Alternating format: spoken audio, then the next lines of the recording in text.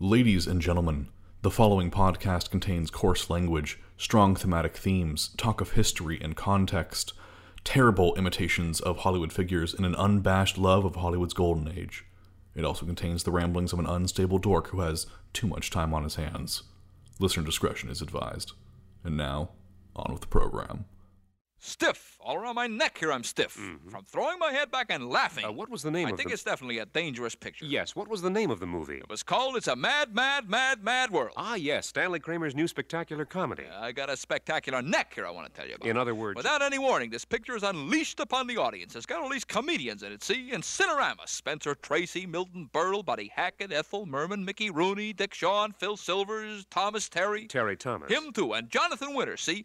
Well, you're on the floor. Then you think you're going to get a rest from laughing, right? Right. Forget it. There's nowhere to get your breath. We laughed till we wept. And the hollering. Beg pardon? People around me were hollering for mercy, clutching at one another. You mean it's I think Kramer went too far with this thing. Yes, you mean it's that funny from beginning to end? Well, I wouldn't know about the end. At the three-quarter mark, I had to be assisted into the lobby. Brace yourselves for Stanley Kramer's It's a Mad, Mad, Mad, Mad World. Los Angeles premiere November 7th, Pacific Cinerama Theater. Mail orders now or call MAD 1108.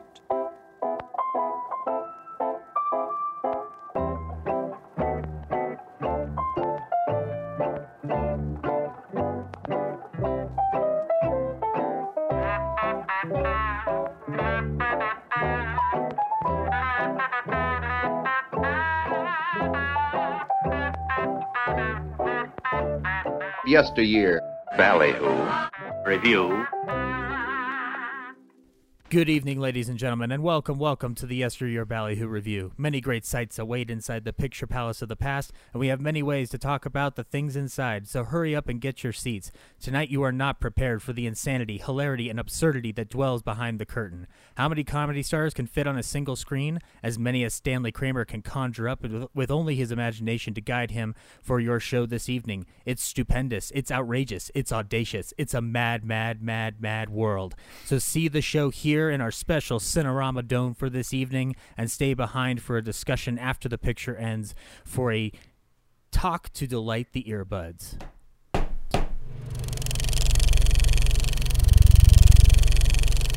United Airlines jet lands in Los Angeles, launching the biggest entertainment airlift in motion picture history.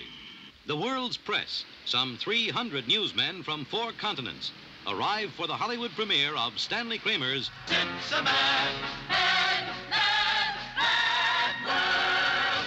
There was a certain amount of money buried down in this park. Now, I suggest that we quietly get into our cars, and then when we get down there, we dig up the money, providing that there is some money there. There's only one way to figure it, and that is every man for himself.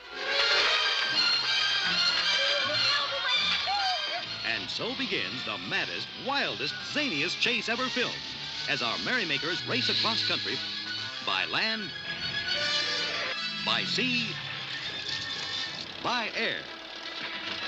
For somewhere there's a fortune in buried treasure. Which one of our Mad World comedy stars will be the first to reach it? Now, where have I always told you that the Smiler hid the dough? Where? Right there. The world's critics go stark raving mad, mad, mad. The wildest chase comedy on record, raved the New York Journal-American. Nobody's going to get me up in the air. A smash. Has more laughs than any other comedy in the history of the screen, raved the Los Angeles Herald-Examiner. Why can't you have a little confidence in me? It's a mad, mad, mad, mad world. You can't afford to miss this. Wildest comedy ever filmed, added the Boston Record-American. Help! Help! Reggie, say something. Everything you've heard is true. It's the biggest entertainment that ever hit the screen with laughter. No! Left runner! No! No! Wild and hilarious all the way. It's a mad, mad, mad, mad world is everything its extravagant title suggests, says the New York Times. A wham-doodle, humdinger, stem-winder, said the New York World Telegram and Sun. Great Britain's Manchester Guardian applauded with exuberant, exhilarating, triumphant. Marvelous, wild, prodigious slapstick, exclaimed the New York Post.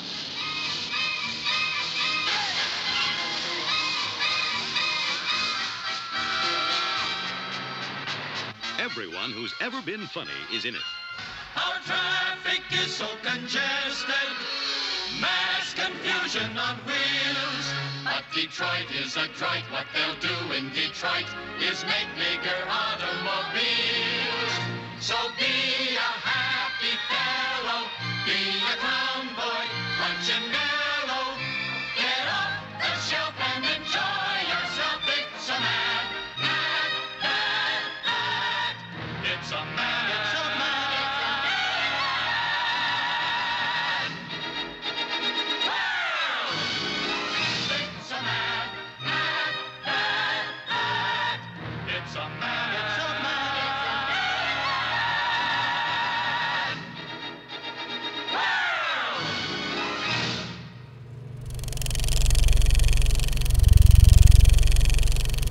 Now that you've seen the film, we will get to the talk of the day. In 1963, the Message director, one Stanley Kramer, assembled more comedy stars than there are at Sardi's or the Brown Derby, colliding them with elaborate stunt teams, masterful special effects, and sound design fit only for kings, all wrapped around the glorious wide landscape of a 70mm print that proved to be the largest comedy then and possibly to this day.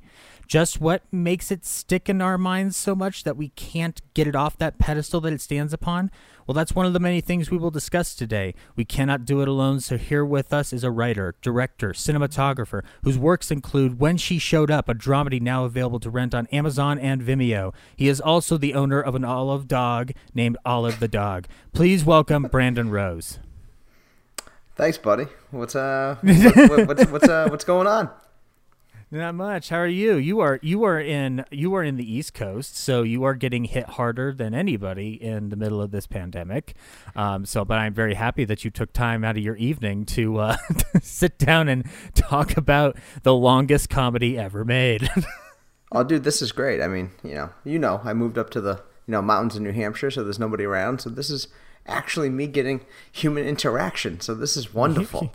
You haven't, it should be clear, you really haven't seen many humans beyond any family, if that, for how long now? Like the whole time? Oh, no. I've been working off and on, but I'll do 2 or 3 jobs and then I'm like, ooh, this is still kind of icky. Like people aren't doing what they're supposed to be doing. So I'll just go back up to the mountains and then I'll sort of, you get this little image in your head of me just peeking over the mountain. To be like, is it safe down there? No, still not. You're holding up a white flag. Yeah. Like I give up. Send down a courier pigeon to see how bad it is. Oh my God. And then somebody eats the pigeon and sends back the bones to you. You're just like, this is serious. I think they're zombies now. That's World War Z down there. Oh God. Maybe Brad Pitt can save you. I'm going to tell you thank you for agreeing to do this. A little bit of back history. We worked together on a lot of projects. So yes, we have. This is so there's been a lot of time for us to know each other. But this is one thing I will say I didn't know about you until I sent you the request for yesteryear. Is that amongst the films you put down were It's a Mad, Mad, Mad World, and I'm like, really? Cool, because nobody put that on their list when they sent them back to me, and I'm like, finally, a chance to talk about old-timey comedians. But before that, though, I wanted to talk to you a little bit. So you do have a film that people can watch on Amazon and Vimeo, is that correct? That is correct. It's called When She Showed Up, and it's a little dramedy that we put together. Actually, Zach worked on that as well. Yeah, it was a fun one day. Yeah, but it was a strong one day. Right? Yes, it was very strong. Don't sell I yourself remember short. getting out of the car. You were still there, and you put in the time. Yep, that is true. But yeah, no, it's a lovely, lovely film that you took a while to assemble, but once you got it through, it looked beautiful, and it's in black and white too. So hey, that's up my alley. Yeah, it was supposed to be released in black and white. I sent it to a bunch of festivals, and nobody got back to me because it was in black and white. Yeah. So yep. I released put back. Yeah. And it was really weird to get straight up festivals that denied it before when it was black and white. And I sent them over the different version, the other one. And they were like, "Oh wow, this is wonderful." I'm like, "Oh, that's terrible." I'm so conflicted about this. There's no artistry put behind it. No. I mean, because everything up until I saw the version that's available, I was just seeing all these previews. I'm like, man, this is like Kevin Smith stuff right here. Well, on Vimeo, if you buy it on Vimeo, you can get the black and white version with it. which is the one that I looked at, because when we were working on it, you told me it was going to be in black and white. So when I finally watched it on Vimeo, I'm like, well, this is the correct version, clearly. Absolutely. Which it's weird to have that within the scope of, like, you're not the only filmmaker who's had to do that. Obviously, Frank Darabont had to do it with The Mist. So, well, I mean, there's one of my favorite movies is It Happened One Night. So, yeah, and that was sort of a little bit of the inspiration for when she showed up. So it was just kind of like, felt right to do it that way. Yeah. But we're not talking about that movie today. We're talking about another gem. Yes, but I will tell you that as this show goes along, I'm getting you back on to talk some Capra, Gable, and Colbert, because that is a treasure of a film. I own it on DVD. I still have not picked up that beautiful Criterion that you own. Oh, so good. I know it's supposed to be one of the best Criterions out there.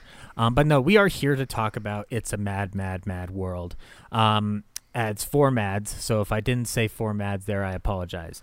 But this is a film that I will give my brief history on it real quickly. When I first saw this film, it was under the impression by my father that the Three Stooges were in it. And he's technically right. But as you are a 6 to 7 year old kid watching this film and being set down for 2 hours and 43 minutes, you are wondering where the Three Stooges are the entire time. Thankfully, there's so much stuff that happens in this film that even if I wasn't following the plot of why they were after this money or what it all meant or what was Spencer Tracy doing there, it was just insanity and chaos and action and stunts all over the place. So it kept your attention regardless of your ability to analyze a plot. Now, as I got older and started becoming fan of the comedians that are in this movie, ranging all across the gamut, that's obviously where my appreciation for it has grown. But Brandon, I will ask you, it's kind of a two-parter question. How did you first discover It's a Mad, Mad, Mad, Mad World? And what is your impression of Golden Age Hollywood when you think of it today? Well, I mean, so actually it's very similar to yours. My dad is a massive Three Stooges fan. Massive. So when I was like 13, 14, I was like, this kind of looks pretty cool. I watched a couple Sid Caesar movies as a kid because my grandfather liked him. And I was like, all right, I'll try this out. It's got 4 Mads on it. Must be great. So I threw it in, and then I realized it was like almost 3 hours long. And I was like, all right, let's see how this goes. It's like a mini series at this point. But I watched it, and I was like, this movie is amazing.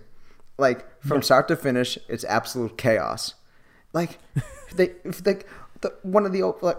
much the opening shot is the guy just launching himself off the cliff, like crashing the car. They all stop. They check on him.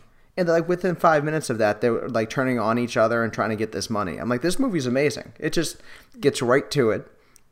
Just shows. It doesn't stop either. No, Once it doesn't. It starts, it does not stop. No, not even for a second. And it ruined me because I'm like, well, all good movies have to be almost 3 hours long. 3 hours long. That's how it has to go. Wait, Brandon, that's why Martin Scorsese made The Irishman 3.5 hours long. He said that, well, Brandon's only going to give a shit if the movie's only 3 hours or more. So I've got to make it long. I've got to make it fucking long. Okay, Netflix, I'll sell my soul to you, whatever you want me to do. Well, I mean, I'm pretty sure I think I'm the only guy that watched The Irishman and got up and I was like, all right, I felt good. Everybody else had a stretch. I'm like, this was easy. I'm like, this is great. Is there like a second one coming? Like, this is Netflix. There must be a second one coming. Irishman season 2. Yeah, should have been.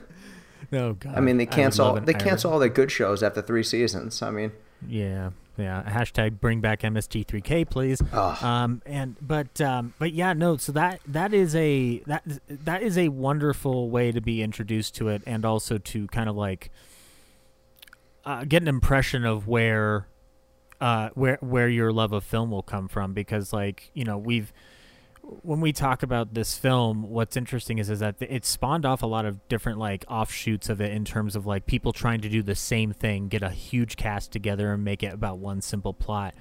And but none of them seem to, in my mind, match what this film is able to do, thanks in a large part to the things that are outside the comedy realm. that end up adding to it. And I mean, like, we'll talk about it a bunch in here, but like the stunt work in this movie is fucking insane. Oh my God, it's crazy. Like, it's fucking insane. Like, if you come in to this movie just watching the chase scenes, you wouldn't know it's a comedy. Mm-hmm. You'd have no idea the amount. You'd think it's an action movie. Exactly, like the stunt driving with like that big moving truck that Jonathan Winters was driving in the movie. It's like, what? It's like, are you kidding me? It's like, this isn't a comedy at all. This is like a Bond film. I'm like, what? This is absolutely insane. And again, it also ruined me because it's like wonderful like genre blending. I'm like, well, a comedy should have everything in it. Like people selling each other out, like a little bit of like slapstick, a little bit like on the nose stuff, which is appropriate, and then like, you know, all this insane action, and then you always have to have the finale be even crazier than the rest of the movie.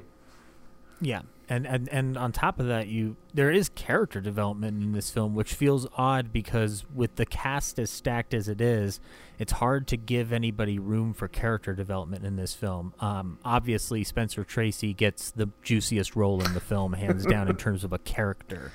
And everybody else in the film, they're not one-dimensional, but they don't have as many dimensions as Tracy does. I mean, Kramer talked about this in interviews. Like, it's a movie that's very episodic. So it's not like the plot is very basic, so that you can set up these set pieces and these comedic moments or the selling point of this. Basically, it's like it's an evening out at the theater, like literally. Like you are there for 2 hours and 45 minutes. I mean, if you were there at the premiere, you were there for more than 3 hours.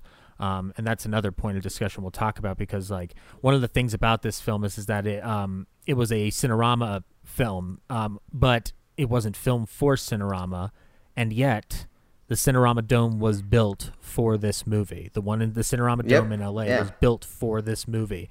And what's interesting within that is that Cinerama is a process very much championed by Darryl F. Zanuck in 20th Century Fox. That's a studio that used to be around, guys. It's now called 20th Century Studios, which is ironic because that's what it was before they merged with Fox in the early 20s. I'm not going to get into that argument today. We're here to talk about this mad world. But no, so the Cinerama process was basically, it was set up as such that you would point 3 different projectors at 3 different points in the theater, and it would create a wide scope. If you were thinking of those curved TVs right now, that's basically it, except you had to coordinate it with projectors. So if one projector's out of sync, the picture doesn't look right. It's similar to the 3D stuff that I've talked about with Marshall before. And so this film, though, was basically enlarged from its 65 millimeter print and kind of blown up a bit to hit that curvature. And yet it is still one of those prime examples of what they would have considered a gimmick back then, but now it's its own art form. It's an art form that still gets utilized to this day, whether it's through Nolan or Tarantino or Spielberg even going back and saying, here's a 70 millimeter print of Raiders of the Lost Ark, and then you're all set to go. And so within this, like, it's interesting that one of the most technologically challenging films ever in cinema's history is a comedy. Well, I think that has, partly due to Stanley Kramer making the movie, right?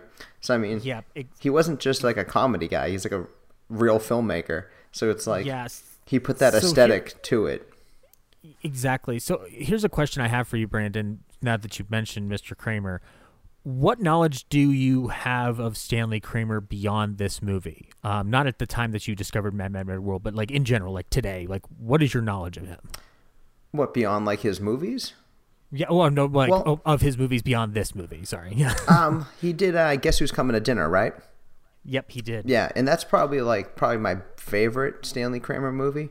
But even beyond this movie, almost every actor that he's worked with or an actress has mentioned how he's kind of like a actor's director, where he sort of like ushers the story along, but and he's sort of married to the script, but he always gives them a little bit of room to like make it their own, which is like something that I really admire. Yep. So, like, really, what I mostly know about Stanley Kramer is kind of like his style. I know there's another big movie that he did that I should know the name of, and it's really terrible that I can't remember it. Yeah, it is kind of terrible because you would definitely know him. There's a couple of things he did mainly as a producer, but I think the big one. Well, there's a couple of big ones. Obviously, they're all throughout the '60s, but I would argue that the big one would be Judgment at Nuremberg. Yeah, that's it. That's the one. Yeah, which Judgment at Nuremberg is a film that one is very relevant today. Yeah, because we can't learn our shit, but more importantly, it is a courtroom drama.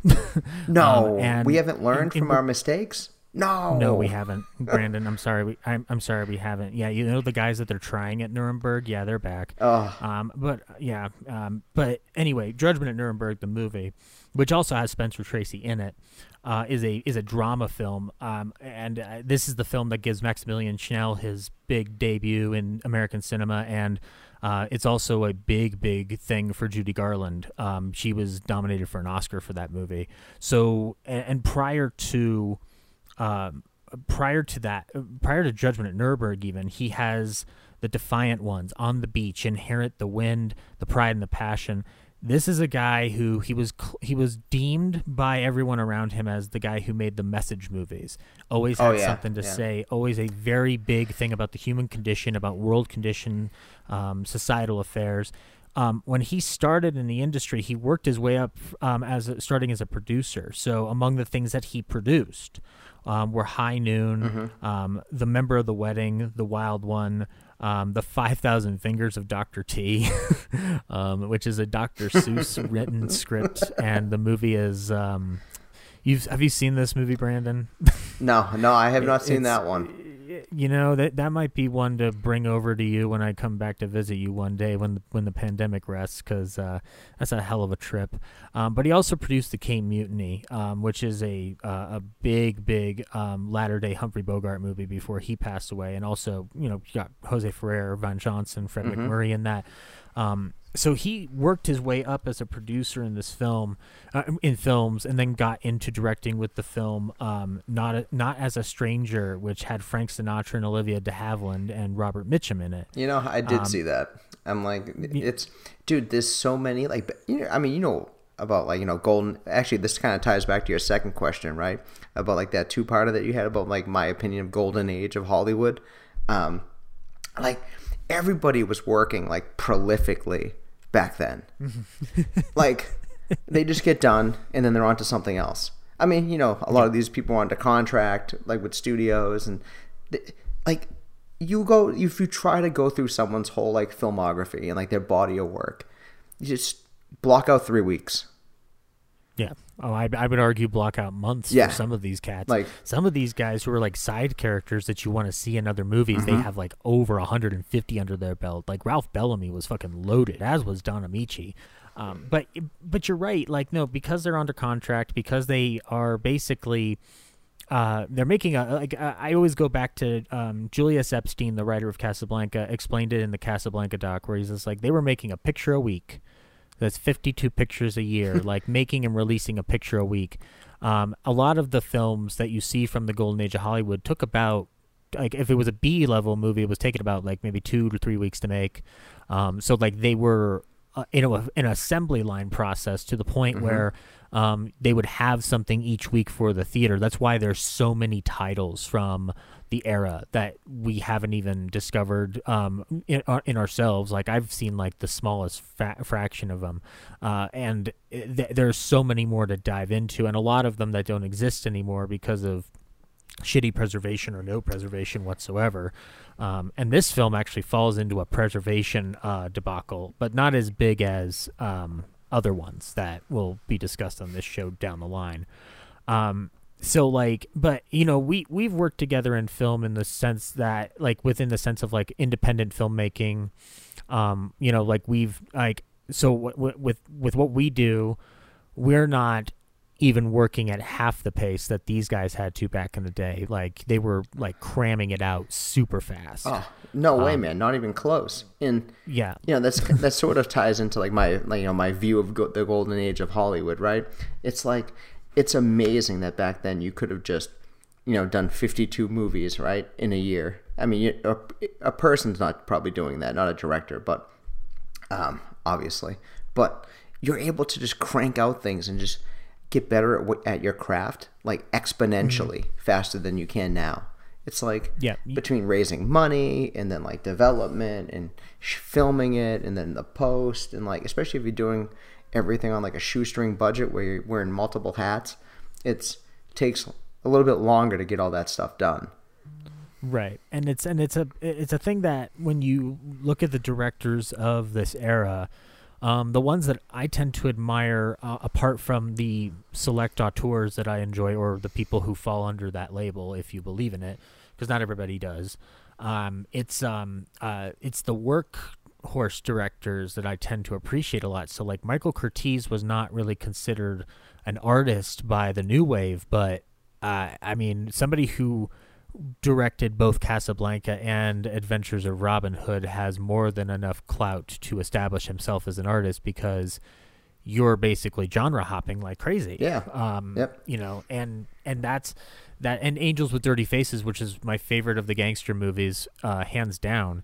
That's directed by him within the same frame of time that he would make stuff like Dark Victory and Adventures of Robin Hood. So that was a cat who did a bunch, and Kramer was no different because Kramer, even when working as a producer, he's working through a bunch of different genres.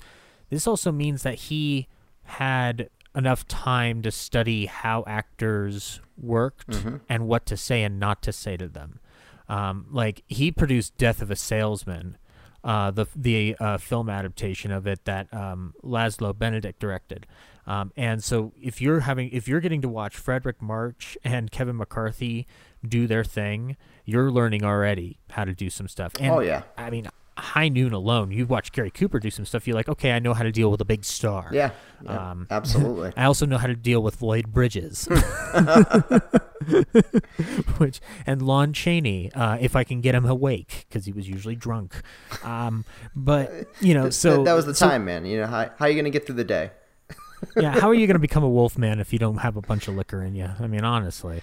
But so here's where we're going to jump into It's a Mad, Mad, Mad World, because would you believe, Brandon, that this film is the result of a petty bet? You know what? I would. I mean, okay. I think people have bet on things that are pettier than this, and for bigger stakes, I would imagine. Yep. So I'm going to tell you an anecdote from Stanley Kramer's widow. In the 2012 last 70mm Roadshow, they had a Q&A with all the surviving cast members and her there, and the video's available on the Criterion Collection edition of this film. She said that Stanley was having lunch with one Bosley Crowther. Now, if you're not familiar with Bosley Crowther, but the audience might be, because I've bitched about him for nearly 25 episodes of the Shanley Silhouette. He's my least favorite critic of the era. But I will say, Bosley Crowther was, though, one of the most respected critics of his era, working for the New York Times. He did know what he was doing. I just don't like his pithiness. Anyway, he was apparently having dinner with, or like lunch or dinner with Kramer, and he told Kramer, like, Kramer, we get around, us critics here, we get around and we gossip about you guys, which, first of all, don't fucking do that. Second of all, he basically said, like, and we all agreed on one thing, Stanley. You could pretty much make anything you want, but there's one thing you'll never be able to make, and Stanley Kramer said, what? And Crowther replied, a comedy. And what an asshole. Now, so Stanley Kramer's widow suggests that he was just kind of like, oh, well, and so obviously he was going to go prove him wrong. But my imagination goes into the realm of Stanley Kramer slamming the table, going like, I'm going to show you exactly what I'm going to fucking do. And that's when he got up, called William Rose and said, write me the funniest fucking thing you can. Like, I don't give a shit. And make it super huge and super long so I can shove it in Bosley's face. Oh, dude, it was probably even like, it probably hit him. Like, he was probably blindsided, right? He was probably driving home. He was probably like 2 minutes from the house, and he was like, that son of a bitch insulted me. That son of a bitch. You know what? I'm gonna get everybody that I can think of to be in this movie. Anyone that isn't booked is gonna get put in this. I'm gonna get the Three Stooges and then not let them be Stooges. That's how many people I'm gonna put in this movie. It's like MacGruber when he obsesses over the guy who nearly ran him over, and he keeps repeating that license plate number and then writing it down in that notebook. It's like he's just writing down the names of every comedian he can think of, going like, "I'll show that motherfucker." like, and that's what you do. That's exactly what you do. Oh yeah, exactly. There's no other option except to go for petty broke here in this case. But yeah, this film basically arises as part of or at least Kramer's involvement with it stems off of a bet. But as far as the writing is concerned, William Rose is kind of the unsung hero of It's a Mad, Mad, Mad World when it comes to its success or when we talk about it today. But William Rose was a screenwriter who, I mean, talk about a guy who he would go on to win an Oscar for Guess Who's Coming to Dinner. He won the BAFTA for screenplay writing for The Lady Killers from 1955 with Alec Guinness. He wrote Genevieve. He wrote The Russians Are Coming, The Maggie, Touch and Go, The Smallest Show on Earth, the Man in the Sky. He worked throughout British and American film. This is a guy who has a lot of clout under his belt, and mostly through British cinema. So this came for him as a project because he was having writer's block, and he conceived the idea about having it be a comedic chase through Scotland.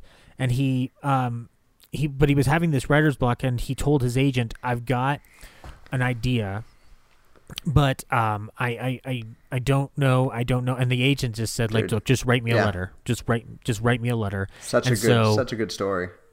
Yeah, and so he sent him a 10-page letter, and that 10-page letter was sold for thousands of dollars to make this movie. Dude, $300,000 they sold that letter for.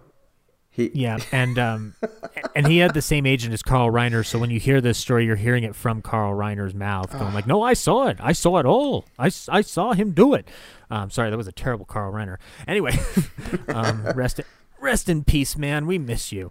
But yeah, so that's how this all comes about, and then from there, Kramer is a person who basically says, like, well, if it's a comedy, if I'm going to do a comedy, I'm going to do it big. I'm going to do it broad.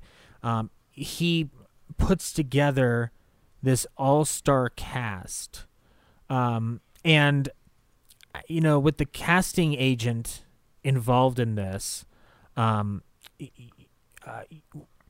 one, you've got to imagine that that there's a headache just really just trying to wrangle all these people together, because once this film started filming, Brandon, the word got out, and then every comedian wanted to be in this movie. And if you don't get a phone call and everybody else is in this movie, it's like, why didn't you call me, man?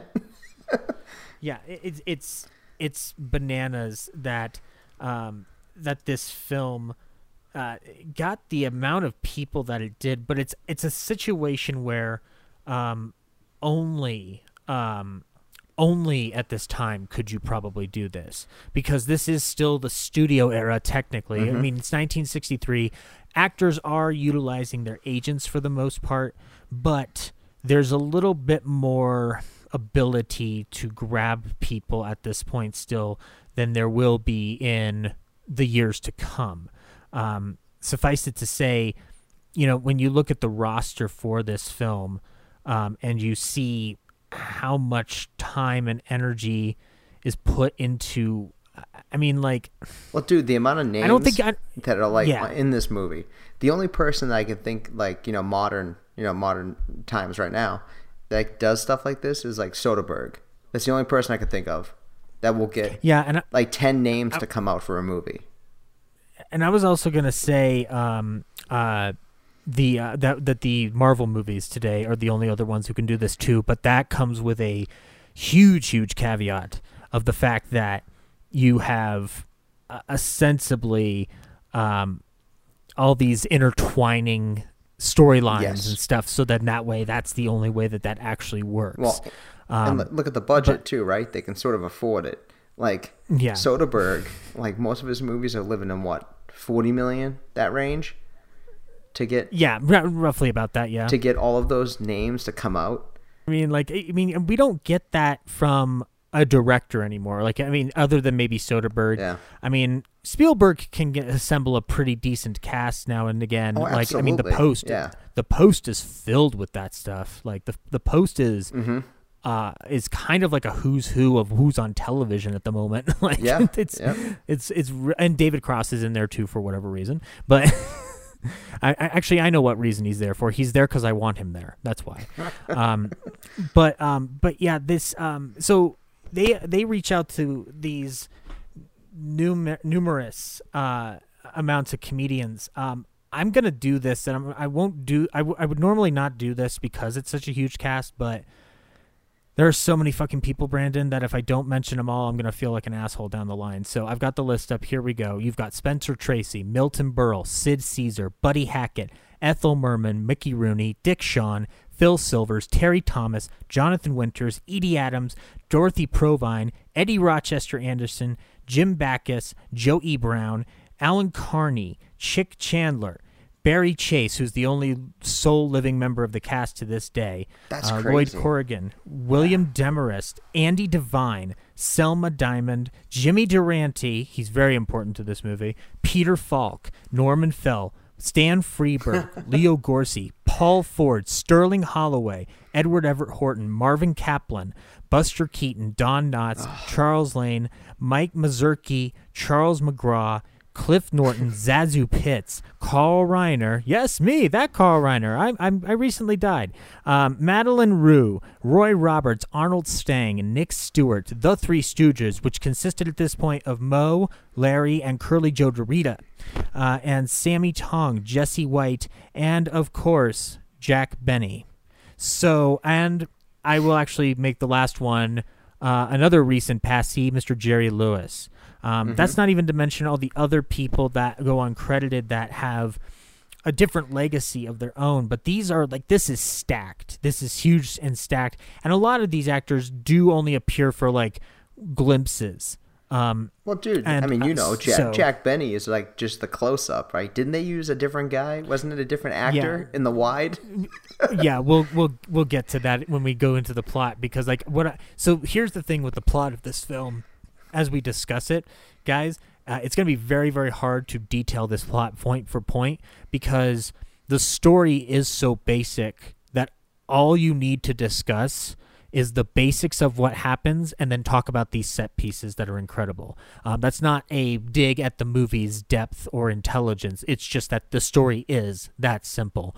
All these people chasing $350,000 under a big W.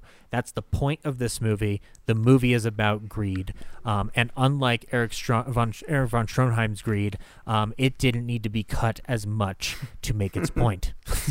But I mean, to be fair, right? Just because it's simple doesn't mean that, it's easy to make a movie like this that's like, as amazing as this movie is.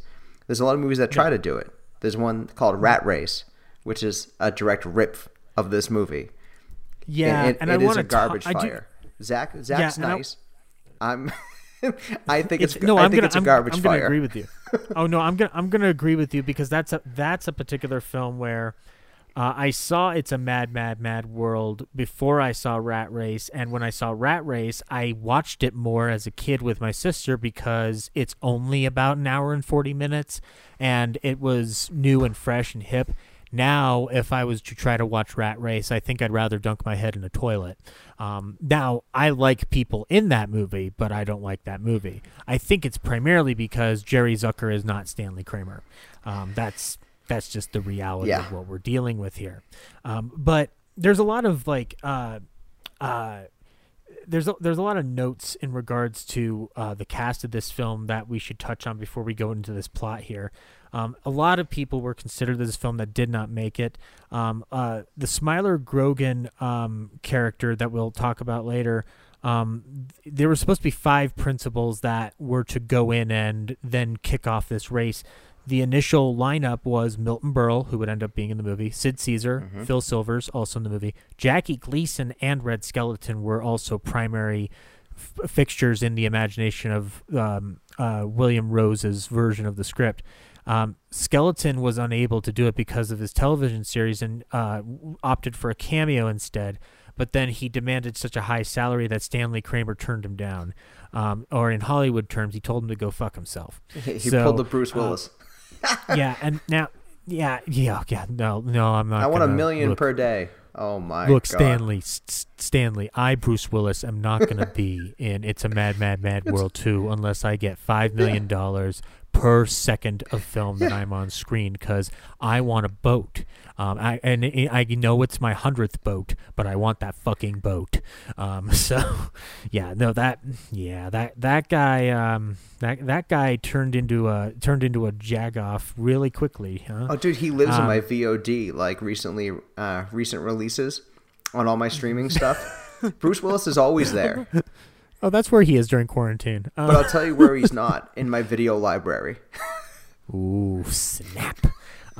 Now, here's the thing, though. Here's interesting. When we talk about this film and its comedic elements, one of the things that this film does lack, and I will point it out there, is that it does have a significant lack of female comedians in the movie. What's interesting is that amongst the people that were suggested for the female companions were Lucille Ball, Martha Ray, Joan Davis, and Imogene Coca, which it would have been cool to have Imogene there with Sid Caesar in a movie. I would have loved that. I don't think we'd ever gotten it. And here's the interesting thing. So Ethel Merman is a genius in this movie, hands down. Dude, there's nobody that could. She's a hammer. She's a hammer. Nobody could replace her. However, I offer the 2 other suggestions that were bandied about: Sophie Tucker or Mae West. Now, Sophie Tucker, sure, yes. Mae West, absolutely. I'd love to see her lay into Milton Berle. Treat him like garbage. Yep, just smack him around with her sexuality. Like, that would just been wonderful to see. Now, here also is, obviously Jack Benny is in this movie, so we now know how Jack Benny fits into this week's episode. But it was also interesting that, and I thought this would have been very, very intriguing. I don't know if it would have worked. Is that Rose initially wanted Jack Benny to play the role of the detective that's monitoring the group throughout the film, which. When we talk about the plot of this film, I'll elaborate a little bit on why I think that might be. It's good that we didn't have that. And then the cameo that Benny ended up having was originally intended for Stan Laurel, but he declined because he had promised once Oliver Hardy died, he promised that he was never going to work again. And then lastly, one of the big casting switches. Is that Smiler Grogan, who's played by Jimmy Durante, was originally intended for Buster Keaton. And this'll be part 1 in a series of discussions about how Buster Keaton was fucked all over the industry way too much. Royally? Yeah, royally fucked. And Joe Besser was going to be in the film too, in the role of Irwin at the gas station, but he had a commitment on the Joey Bishop show, so Sheldon Leonard and Danny Thomas just wouldn't allow him to take time off. Jackie Mason was cast in that role, but then he had to bow out because of his nightclub commitments, so Stanley told him to go fuck himself. And that role ended up going to Marvin Kaplan, who I'd argue was perfect in the role. And then Bob Hope was to have a cameo, but he got into a fight with the studio about future projects, and that was due in his contract, and then they ultimately refused to allow his appearance in the film. So they were basically just like, look, tell Hope that he can go fuck himself because we're just tired of him banding about. Yeah, it's like, that bridge that you burned on the way out of here? Yeah, it's still burnt. Don't come back. Yeah, After he burned it, he went, "Thanks for the memories." He wasn't going to sing Burning Bridges. That's a Clint Eastwood tune. So, but, and then there were also roles for Maury Amsterdam and Elliot Reed that initially were going to be a Dr. Chadwick and an Uncle Mike that would have been additions to Culpepper's family circle or people that interrupt him. And Maury Amsterdam would have been fun as hell in the movie. I should say they were scripted and filmed, but they were never released, and we'll get into that too. Oh man, that's crazy. I wish there was like an extended cut of this movie. But there is, Brandon. Oh yeah, there is.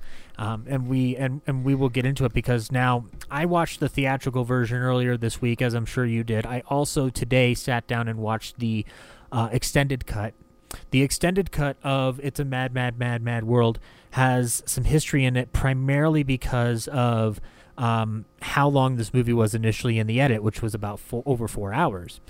They cut it down to 210 minutes. It premiered at 192 minutes.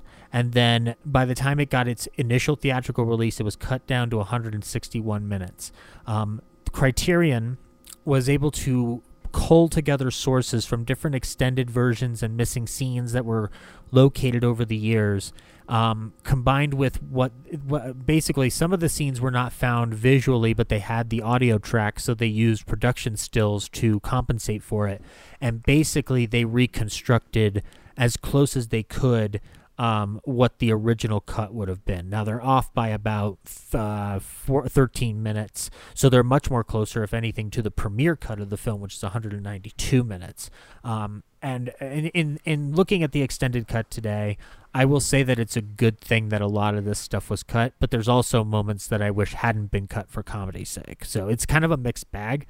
But that theatrical cut that we've grown up with is tight. It moves. For a movie that is 2 hours and 40 minutes, I don't feel like it drags. I feel like I'm too engaged with what's going on. It's madness, this movie. It's so good. Hey, Brandon, it's a mad, mad, mad, mad world. It's so good, man. Like, I love this movie. Yeah. So anyway, let's go ahead. We're going to jump into the crew here, and then we're going to go diving as deep as we can into the plot of this 2 hour and 40 minute embracement of madness. So it's a mad, mad, mad, mad world, directed by Stanley Kramer, produced by Stanley Kramer, screenplay by William Rose and Tanya Rose, the story by Tanya Rose, music by Ernest Gold, cinematography by Ernest Laszlo, a superb cinematographer who kind of deserves an episode of his own for some of the films he shot, from Stalag 17, Kiss Me Deadly. Like, this guy was like deep into the latter day end of Hollywood. And then there are 3 editors on this film: Frederick Knudsen, Robert C. Jones, and Gene Fowler Jr. This film was released by United Artists on November 7th, 1963. The film would be budgeted at $9.4 million and gross $60 million. So if you're doing your calculations correctly, you know this movie made some money. Woo! And I will say we've been saying it's a mad, mad, mad, mad world. Initially, I mean, this always feels like it's just a story, but like, Kramer's talked about it in interviews. Yep. He considered adding a 5th mad to the title before deciding it was redundant, but then he just said, later in interviews, I regret that. Should have been 5, not 4. Well, if I could have done it, I would have made it 6 and really fucked with them. But whatever. Well, wasn't the original title a little something less serious or something? It was the working title. Yeah. Was So Many Thieves, and then the later one was something a little less serious. Yeah. And then when they shifted the location to America from Scotland, the title changed to Where But in America ? And then One Damn Thing After Another. Brandon, we need to write a movie called One Damn Thing After Another. I mean, if we end up with something as solid as this movie at the end of that, like that journey, we should do it. Oh God. Oh, you know what? I mean, honestly, it could be the equivalent of it. It's a Mad, Mad, Mad World today, but we just call it one damn thing after another. Because I like the idea of putting curse words in the titles to really fuck with exhibitors who have to sell this in their theater where families are having to go in to watch The Lion King 5. Oh. So, yeah, but this is ridiculous. I also just love the idea of Kramer going like trying to up the ante with Rose. You know, just going like, no, put 7, 8 Mads in there. I want this to be fucking insane. Like Rose going like, whoa, back off, bro. Look, you're opening a movie theater with this movie. Yeah, crank it up to a 12.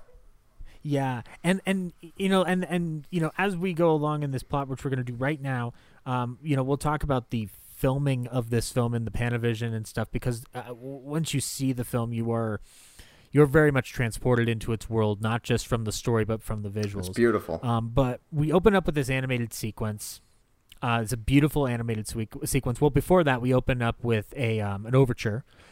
With a song written for the film, It's a Mad, Mad, Mad World, which if you listen to the lyrics and read the lyrics, not all the jokes hold up today because some of them are a little bit outdated, not just for societal reasons, but also just some of them are very corny. Yeah. Now, I like the song because for the most part, it's very jovial, lighthearted, non-offensive. There are some, like, there's some weird German jokes and turkey jokes in that song, but, you know, like, it's a good song. It kicks you in. Like, it gets you into the nature of, okay, this is an absolutely ridiculous concept, and we're going to make an equally ridiculous song. Very true. Very true. Yeah. I also I love the overture because as a kid, you know, most of my friends didn't know what an overture was. So when the movie started, I used to tell them that their TVs were broken. So from right out the gate, I was trolling people with this movie, which is why I also have a special spot for it in my heart. But Brandon, how will it be fixed if we don't know what's on the TVs? Then you just, you know, you can just time it so that you hit it like Fonzie does with the jukebox, and then you fix the TV with your magic Brandon powers. I cannot tell you how often I've had people hitting the side of their TVs, just being like, "What is wrong?" I'm like, "I don't know. At my house, it was fine." And then then they figure it out and they hate me. But. And they just smack. This is when you get beat up in the hallways at school. Oh yeah. You told us my TV was broken through King Kong, you motherfucker. Like, how dare you? But anyway, so the overture done. We do in this animated sequence. Very, very much sums up not just the insanity of it, but also kind of starts setting up kind of the realm of Spencer Tracy's character essentially in that hat. And kind of the madcap antics that will ensue. We see all the names kind of unfurled in different fashions, and then the title sequence is fucking with the casting lists and stuff. So it's already suggesting like this movie doesn't give a shit, and in the best way possible.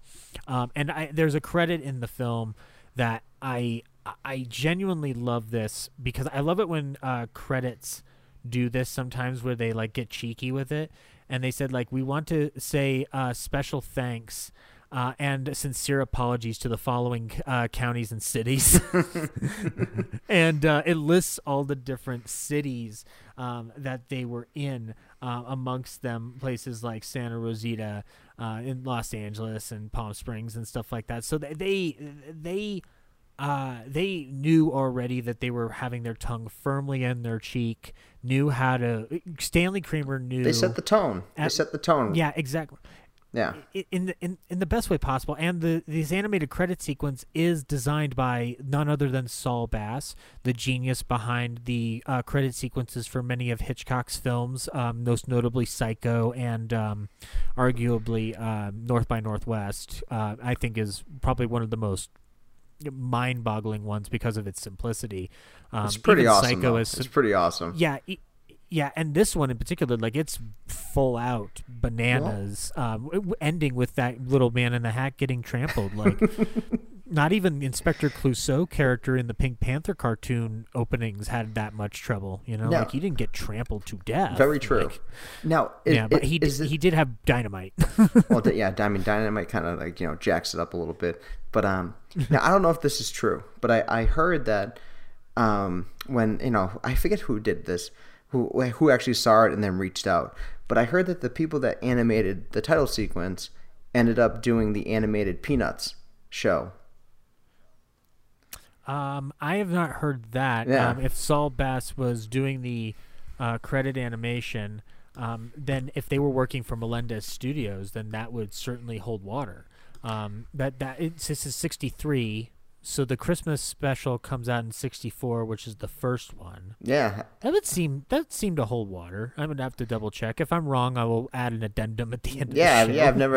I've never fact checked it, but I was like, oh, that could be interesting. I figured you might know because you're like a encyclopedia. Not on everything. I do want to clarify. I do have to clarify for the audience every so often. Like, I don't know everything. That's why I'm bringing other people on board, because you never know what I'm going to learn, and you certainly don't know what you're going to learn. You won't learn anything from me if I'm only talking to myself on mic, guys. So we're but yeah, no, that's what I'm going to fact check, though. That would be interesting, because you can imagine like them, like the Melendez Studios going up to Schultz, going like, look, we can do the Peanuts. We did the It's a Mad, Mad, Mad World opening sequence. And he looks at it and he goes like, well, this is just too violent for my characters, Then you could be like, but you have a dog that fights in World War I. And he goes like, yeah, but you don't see it.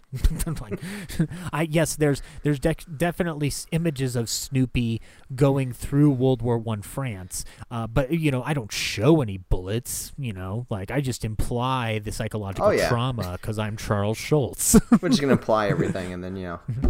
That's it. Yeah, and also I have made children aware of their psychological trauma before they even know how to identify it. And one of them's even willing to help out for 5 cents at her psychiatry booth. So yeah, with her little pseudoscience, just 5 cents, please. Lucy kind of does. Lucy does a combination of cognitive behavioral therapy and a version of Scientology that I don't agree with. So anyway, so after the animated sequence, we open up and we're in a helicopter already. Immediately, we're seeing the establishment of the highway. A car is speeding through, zooming across. We get different perspectives from the car. So already Stanley Kramer is showing how modern action movies are going to be filmed. Like legitimately, the speed of these car chases is just a notch below what we have today. And the only reason it's just a notch below is because they're not thinking the same thing that a Fast and Furious filmmaker is making, or even a NASCAR driven movie like a Days of Thunder or something. You're like right. that. You're absolutely right, and it's mostly just the editing, in my opinion. Because if you played out these movies in just a wide, which is sort of like what they did in It's a Mad, Mad, Mad, Mad, Mad World. Did I hit all 4? I don't know if I did, but it's supposed to be 5. Yeah, damn it! But like very rarely are they punching in to like a shot in the car, a shot from like like the dash. Like they're not doing that. But it's like even through like the wide, you're like this is pretty nutty. Like this isn't like someone's gonna get hurt. And I mean I know that a lot of people did get hurt making this movie, but like I mean it looks like every time that they went for one take, someone was gonna get hurt. Yeah, it's basically the production. If there was a BTS documentary that was done in superb detail, it would have been called. It literally would have been called "Please sign this insurance form." Yeah, because the amount of and we're just in the cars right now, and nothing's really happening until that car goes off that fucking ramp and just kabooms off to the side of that hill. And I'm talking like a kaboom. Yeah. And actually, and the sound design in this, there's a lot in the Criterion edition where they talk about, Ben Burtt actually talks about this. Ben Burtt, the Oscar-winning sound designer of a little franchise that changed movie history called Star Wars, and he said heard that of it. basically. Oh yeah, no, Star Wars. No, it seems like it's a little thing. I'm sure it will not make any sequels that will cause huge debates on the internet over racism and sexism. Anyway, straight to video too. I bet. Yeah, that and Star Trek. Both of them garbage, right? But anyway, no, he discussed how within the sound design of this film, amongst the things is that a lot of the sounds that we hear on it, seeing them played out visually, the sounds that they would actually make would be rather boring. So it was up to the sound designer of this film. The sound designer, of course, being Gordon E. Sawyer, and Walter Elliott, who did the sound. Walter Elliott did the sound effects, and the sound mixing and editing was done by Gordon E. Sawyer. And Elliott basically put together a library of old stuff and making new stuff. He was a master at this. And a lot of that car crash is like a combination of sounds from glass breaking to metal crushing to anything else, and they're all combined to create that chaotic sound. So when you hear a car crash in a movie, it's generally not the sound on set. It's something that's made in post. That's what a sound editor does. So already you're getting the sensation of what's going on, and then everybody who has been around this car pulls over, and the people who pull over are none other than, I'm only going to say their characters' names once because I'm just going to refer to them as the actors going forward because it would be too hard to remember each of their names, unless it's Culpepper or J. Russell Finch. But Milton Berle, who plays J. Russell Finch, Sid Caesar is Melville Crump, and Edie Adams playing his wife Monica, Buddy Hackett as Benji, Ethel Merman as Mrs. Marcus, Mickey Rooney as Dingy Bell, and Jonathan Winters, Jonathan Winters playing Pike, Lenny Pike, and Dorothy Provine playing Emmeline. The men get out of the car, and they they come across essentially the site of Smiler Grogan, played by Jimmy Durante. Now, I will ask this of very few of the older actors because I know you're not going to know every single one, but Brandon, what is your knowledge of Jimmy Durante at any point in history? Is it just this movie? Yeah, I mean, to be honest, I know I've seen some other things with him, but this is the only thing that I can be like, all right, yeah, it's a mad world. That's the guy. He's the one that kicks the bucket. Yes. Oh God, yes. It's my favorite joke in the movie because it's the most on the nose. But the one thing, his last thing that he really did was he was the narrator of Frosty the Snowman in 1969. He's the one who sings he's the Frosty the Snowman that we all know and love. He had a big radio career. It was very big in vaudeville. This is a guy who was a forefront of the comedy that is very representative in this film. But he plays Smiler Grogan. He's about to die. Sid Caesar asks him if he needs any help, that he's not a traditional doctor, but he is a dentist, and asks if he's in a lot of pain. And Jimmy Durante goes, "Is he kidding?" It's a good example of Sid Caesar's ability to just deliver the line straight and have it sound funny, and then Jimmy Durante to give it an additional kick. And so he tells everybody, listen, there's this dose, see? 350 G's. Do you hear what I'm saying? 350 G's buried under this big W in Santa Rosita. A big W. You can't miss it. And then Smiler Grogan goes into the memories of what he thinks of himself as the most jovial guy in the neighborhood. It looks like he dies. And then he gets back up and says, "Say it don't matter, Aunt Tess. Say it don't matter. Tell him it doesn't matter. It doesn't matter." And then he just dies peacefully. It's so and then good. That's when he kicks the bucket literally. There is a story about that bucket kick. The chief stuntman of this film, who doesn't like Stanley Kramer from... Oh no, he did not. Hold on, I want to pull up his name because I don't want to get his name wrong on this because it is, this is important.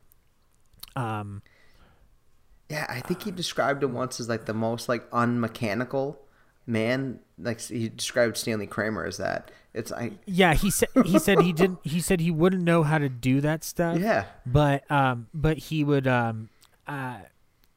Anyway, I'll get his name and put it in here later. But anyway, ladies and gentlemen, the name of that stunt supervisor is Carrie Lofton. Carrie Lofton. Apologies for my idiocy and neglect of Mr. Lofton and his legacy on this wonderful film. And now, on with the rest of the story. But anyway, he would apparently drink, go to the bar when he was not having to do much or he's just waiting around. Such a good story. And Stanley Kramer told him, "Hey, you've got to you've got to be in, so get sobered up and get over to set. So he fucking put his hand down his throat, get all the sickness out of him that he could, and got over to set. And the only thing he had him do that day was be the stunt foot for Jimmy Durante kicking the bucket. Dude, yeah, dude, Just- it's so good, right?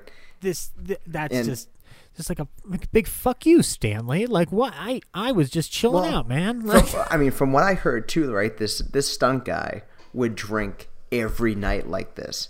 Like, Yeah. he was hammered like constantly. So, Yeah. I think Stanley saw him at the bar one night and was like, "Do you even know what you're doing tomorrow?" Because he knew he didn't read the production sheets. So the guy was like, "Oh, I know. I guess I don't." And then I guess that, like you said, he scurried out of there, went home, threw up all the booze just to get to set and not be like, dead. And yeah, apparently he had nothing to do. the story is just like, that's how much stunt work is in this film. Is like even the smallest things in this movie are a flat out stunt man doing it. So the comedy and the stunts are in equal force here. This is not just a comedian's movie. No, they didn't phone it in at all. Like the technical achievements that they did, that they were able to accomplish in this movie, it's nutty. Like that this was all for a comedy. Like, Yeah. I mean, that's why it's like, this like the definitive comedy, right? I mean, that's what they were shooting for. Yeah. Well, because it has everything that a comedy should have in terms of its ability to be audacious, to do the impossible, to really, it's funny as we're, we'll talk some about these set pieces coming up, but I will say that, like, comedy to me is best described by Jack Benny, who's in this movie, which is like the reason his character was so successful is because he thought it was because he portrayed all the faults and the frailties of mankind. The movie It's a Mad, Mad, Mad World is literally the definition of that statement. Oh, yeah. Because everybody in this film is technically terrible. Oh. They are terrible, terrible people. Like, nobody is a good person in Nobody. this movie. Even, apart from maybe the cameos. But, like, you're not, like, every main character that we are genuinely following in this film is a piece of shit, except for Milton Berle's wife. Yep. In the movie, Yeah, I would- Dorothy Provine. I would agree with that. Yeah, and so that's what you deal with in this film, is that it's almost like Kramer's message about the message in this movie. If he was the message director, I'd argue that his message, one, it's about greed, obviously, but two, it's about the human condition. Period. Like, it's just humans. Period. That's it. That's what it's about. It's about humans. Period. Yeah, and that's kind of a beautiful thing that he makes with this. A combination of slapstick, a little bit of screwball, definitely a lot of physical comedy, mixed in, a lot of wordplay. There's a little bit. Yeah, I say a little bit. What am I talking about? There's so much. Stanley comes up from the grave. He's like, "You don't fucking get it, do you, Eastman? Listen to me." He starts choking me. "This is so insane that I'm coming back up from the grave to get you fucking straight." Dude, just wait till we get to like the garage destruction. Oh my god. Oh my god. Yeah. So anyway, they all see him kick the bucket. Detectives come down, get their statements and whatnot, and they notify that they've got to go talk to Culpepper and tell him about the twist of events in this story. Meanwhile, everybody who saw the death and heard about the story gets into their cars. They all start following each other really closely. There's a beautiful edited sequence. They also lied to the police. Oh yeah, they did. They lied to police. Well, they technically didn't lie. They just omitted Oh certain yeah, truths. that's lawyer jargon right there. Because they did talk about the ant test thing, but yeah. So they get in their cars. They're following closely this beautifully edited sequence of them each telling their respective others the story of what just happened and or trying to figure it out. With the ending with Jonathan Winters in the back going like, "Work where? That's it. I got to work on where it is."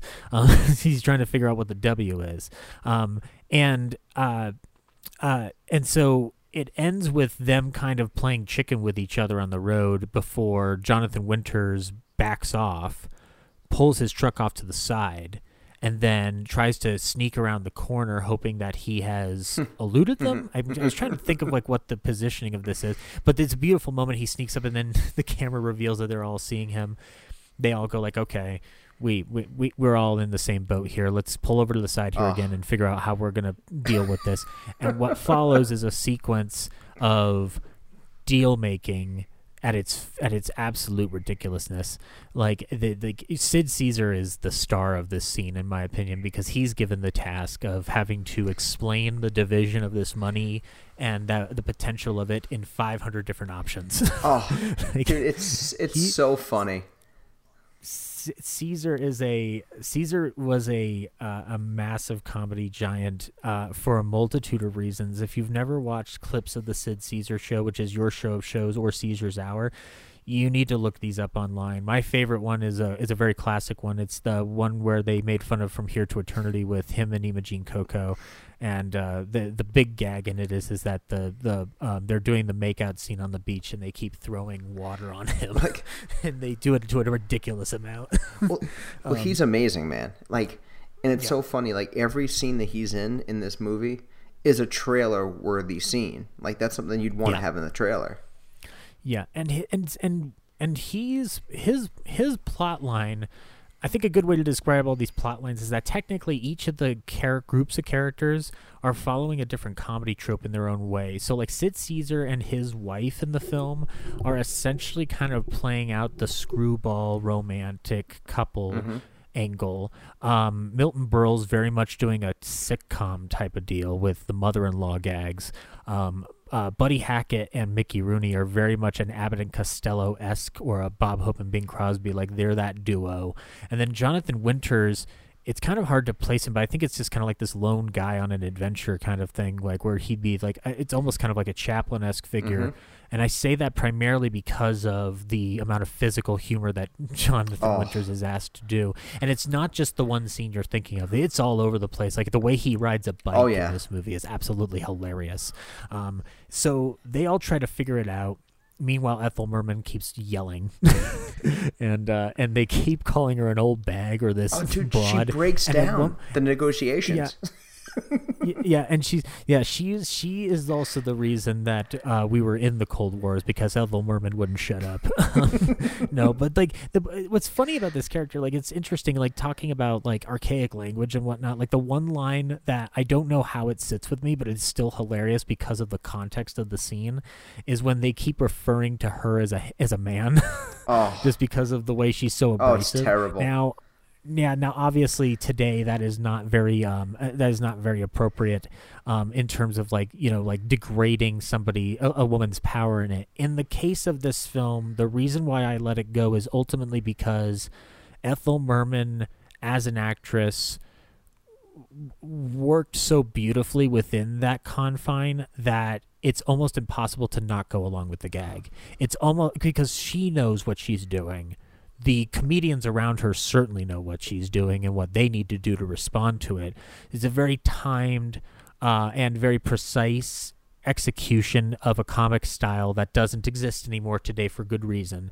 But it is still funny in the moment of it, because I still love the moment when Buddy Hackett he says like we're all going to just go for it for ourselves, and may the best man win, except for you, lady. May you just drop dead. Well, I mean, I wish I could do a Buddy Hackett. I can't do a Buddy Hackett. It's really hard without hurting my voice. Well, she's such a strong character, and and she's talking to all of these guys like they're morons. And let's be honest, at a point throughout the film, we learn that each one of them are morons. So she's right. Yeah, or at least susceptible to terrible decisions. Oh yeah, terrible decision making. Yeah, and so by the end of this conversation, Jonathan Winters essentially breaks it up by going, "There's enough for you, and enough for you, and for me, and for you, and then they start running. As he slowly works his way towards his truck. Beautiful fucking delivery by Winters, just so fucking beautiful. They all get off, they all start chasing each other down the road. We start getting the key moments of these action sequences within this. The split off point for most of them happens within trying to reach an airport. And Sid Caesar and his wife get the plane, leaving Buddy Hackett and Mickey Rooney in the dust. Meanwhile, Milton Berle's character and his wife and mother-in-law, they get their car smashed by Jonathan Winters outside of the gas station, and they end up having to hitch a ride with a British desertologist, I guess, played by Terry Thomas, who Brandon, is this the only Terry Thomas movie that you think you've seen? No, I know that I've seen him in, like when I saw his face, I was like, oh man, I'm like, I know this guy, I know him. So he's in a lot of films. Unfortunately, though, he kind of stops working past 1980 because of Parkinson's. But his big films in America were initially Bachelor Flat, How to Murder Your Wife. But he was also in stuff like Private's Progress, School for Scoundrels, the original School for Scoundrels, and a lot of British cinema prior to that. But Terry Thomas is an actor who is basically the basis for a lot of British stereotypes that we still carry on today. His particular thing is that he would lampoon upper class or hoity-toity British characterizations. So like the definitions that I have listed here are cads, toffs, and bounders. And he had a very unique voice, and he had a gap tooth look. So he was unmistakable, and his delivery is something that you see, like I said, it's carried on to this day. The most recent example of it that I can point to is if you watch The Hateful Eight, which is also a 70mm production, you will see that Tim Roth, his character for 70% of that movie is Terry Thomas. And then when he becomes English Pete at the end, he just goes into Tim Roth voice. But when Tim Roth is doing that whole thing about, like, I suggest that we put the northern side over here and the southern side over here, and the line in the middle will be Philadelphia. Like that's Terry Thomas. And even I think it was either Quentin or Tim Roth in an interview said, like, I'm basically doing Terry Thomas. So it's kind of lovely seeing him get in on this action too. And this is also a very early role for him too, so he's already established himself as a caricature that early on. And then meanwhile, Jonathan Winters, after smashing the truck, he finds himself on a bike to try to go get transportation, and then that's when the Milton Berle and Ethel Merman characters get picked up by Terry Thomas. So Jonathan Winters is out on the road on this fucking bike.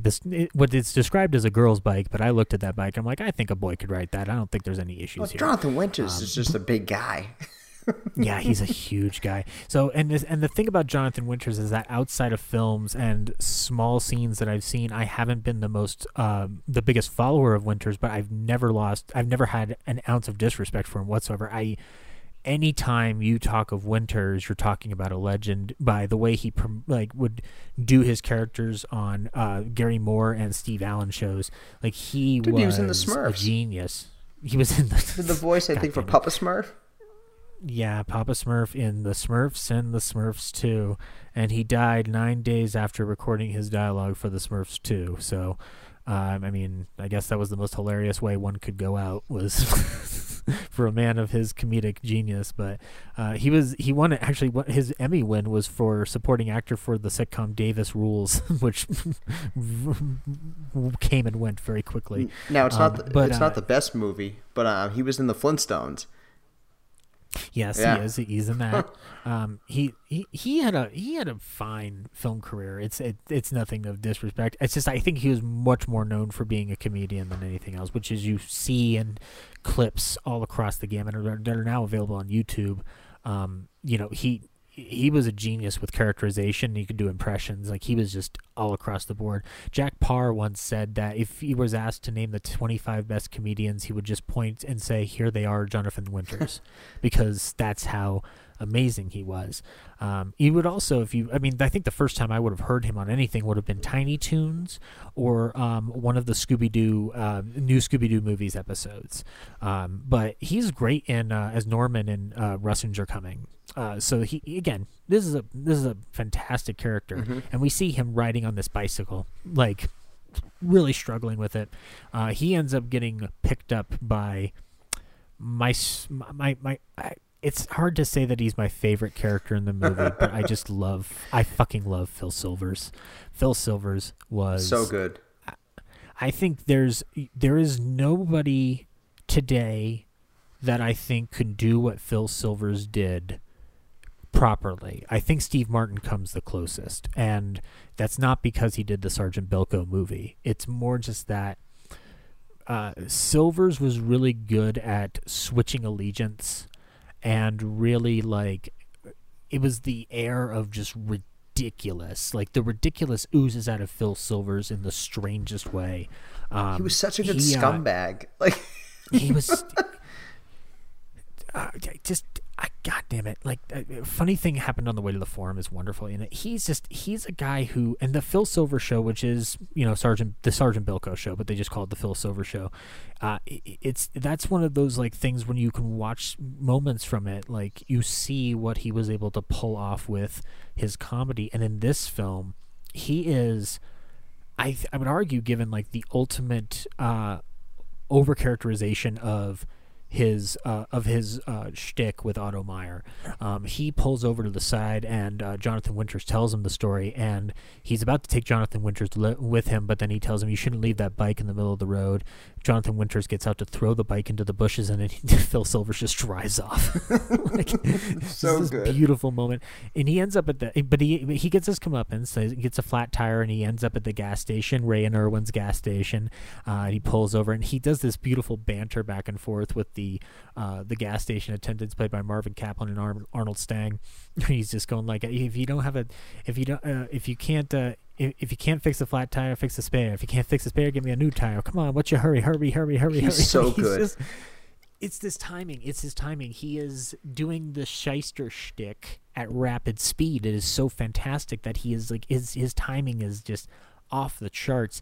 By the time Winters catches up with him, he's still in the middle of his shyster routine before he even notices that Winters is entered into his area. So it's kind of the beauty of this photography is that you as the audience can see what's coming, but the characters can't. It's kind of like it's the reverse of what a horror movie does, where you see something in the distance, but it'll then disappear. This one just keeps emerging and emerging and emerging. Well, it's like a play. The stuff that's working in the background that the people in the foreground, they don't even see yet. It's very much like this. This movie it feels like a play, because there's constantly things going in the frame, out of the frame, and just it's constantly moving. Yeah, and it doesn't let up for a minute, and then there's a couple things that plot happen. Like, this film does intersect and interweave the different stories, but since we're at the gas station, let's talk about what happens at this gas station. So this is your favorite scene in the film, as we've been kind of alluding to through your enthusiasm for it, and I don't blame you.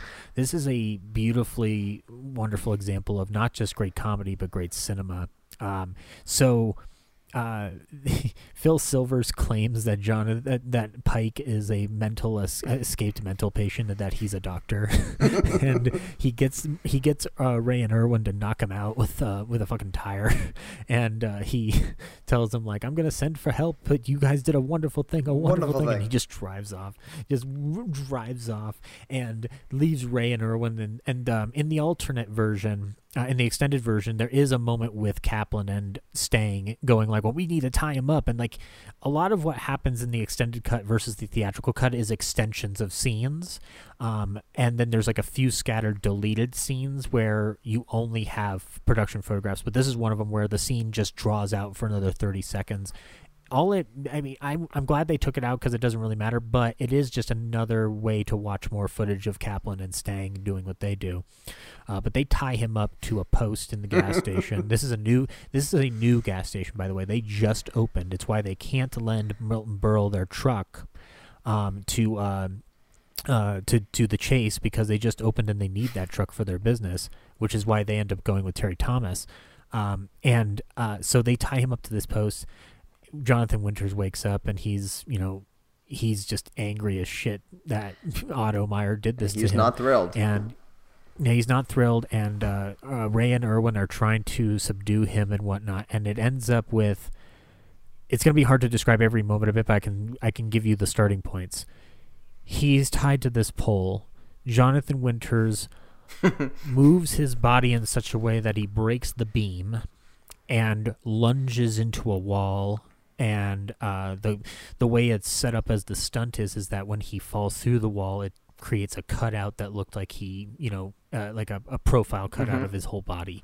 And it's actually, I freeze framed it a bunch to see where the lines are in it, and you can see them, but because that scene moves so quickly, you'll never notice it unless you freeze frame it.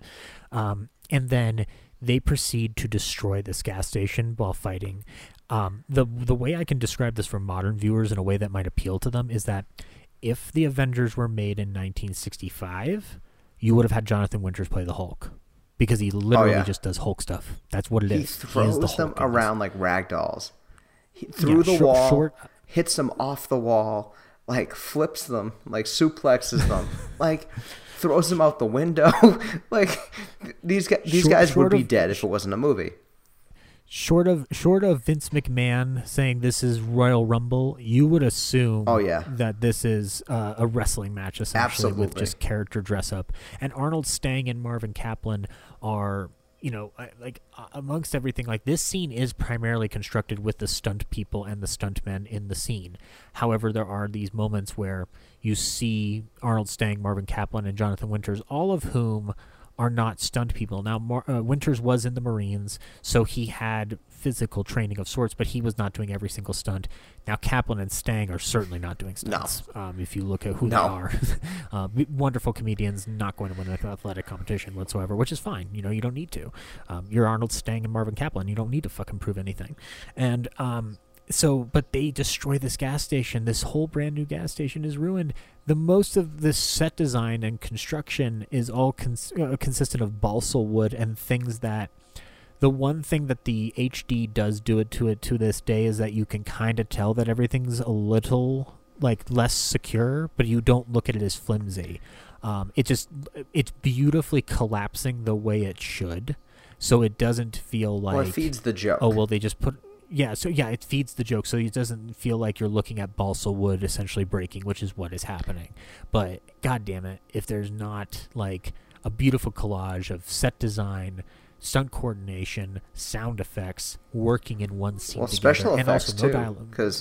Special effects too, because the apparently the water tower didn't fall at the right time. Yeah, so like half the frame is like from a different shot, which is wonderful.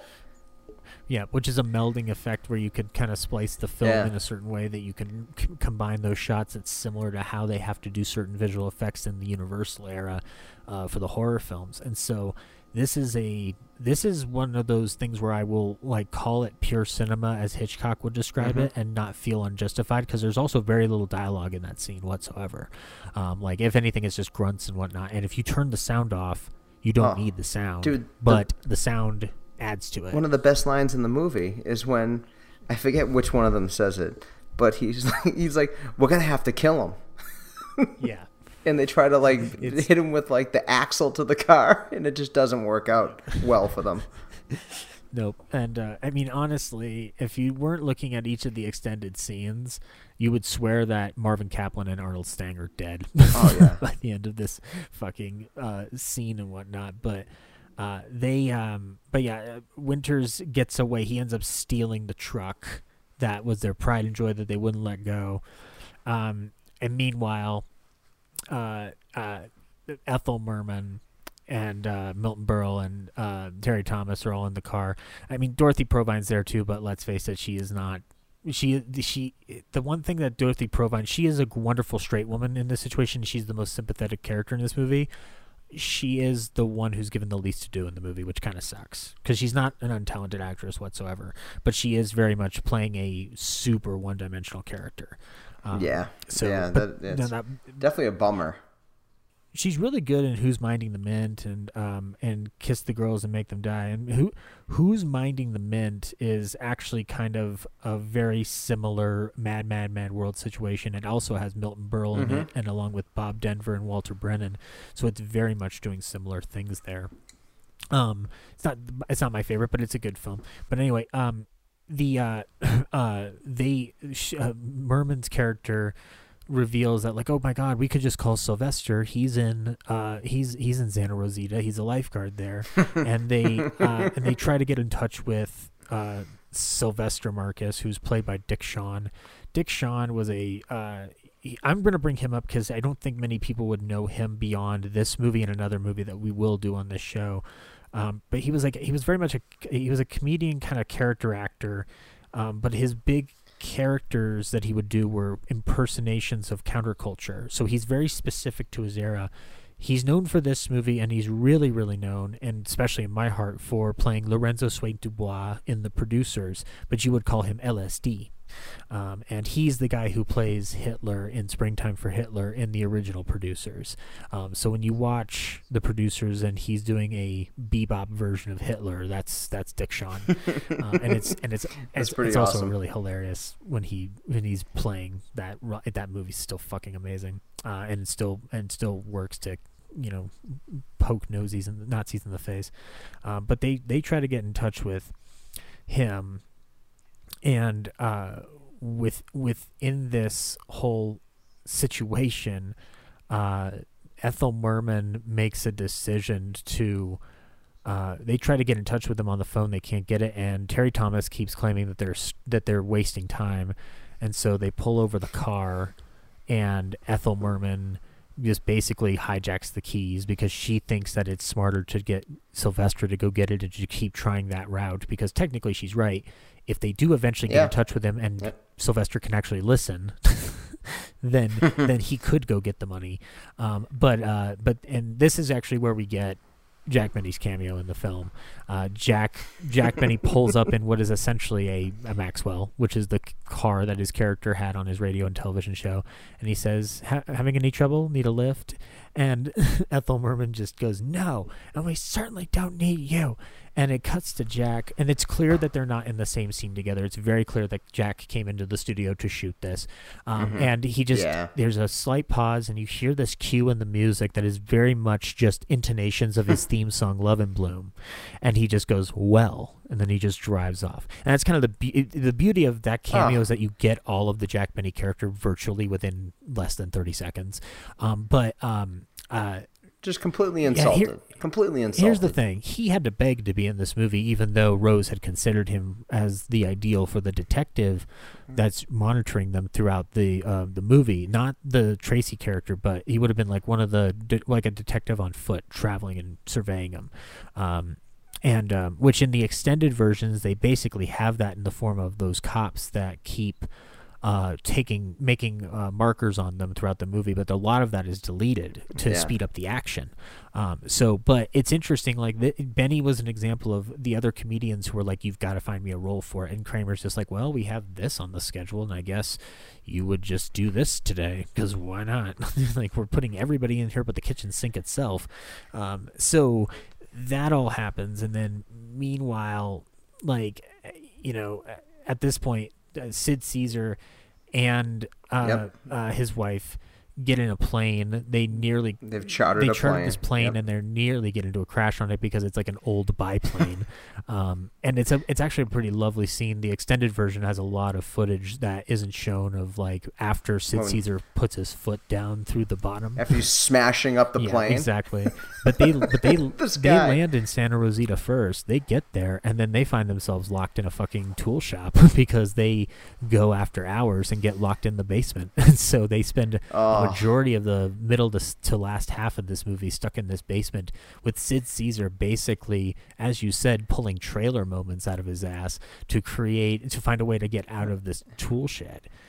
It's a testament to Caesar as a physical comic and as a character comic, because he's basically his frustration lies within his anger towards his wife. And it's just lovely to watch. Like, it's really hard for me to make jokes in this episode about this movie because the movie's already doing the job of telling these jokes, so we're kind of just reminiscing about the beauty of my favorite of it is when he gets electrocuted, because it's kind of, in the extended version, it's interesting because there's more coverage of him with the electrical wire, and the effect of the sparks is green, and then it'll cut back to blue when it's the restored, like the theatrical version. So you kind of see where the scene is being formed and how much changed in the middle between production and wrap. He also fucking, they light that entire store on fire. He finally, God, he uses a blowtorch to try to get the door lock open and sets the whole staircase on fire and the building on fire. And you pretty much is trying to blow their way out. Yep. And then he gets out, and they get out, and they end up getting a cab that takes them to where we're going to end up. Meanwhile, Mickey Rooney and Buddy Hackett are trying to charter a plane, and they end up bothering a person at a country club, which I don't really mind because fuck country club people. But it is interesting that like the amount of time they're committing to trying to get this drunk to fly them to Santa Rosita. Oh, he is incredibly intoxicated. He is absolutely fucking smashed.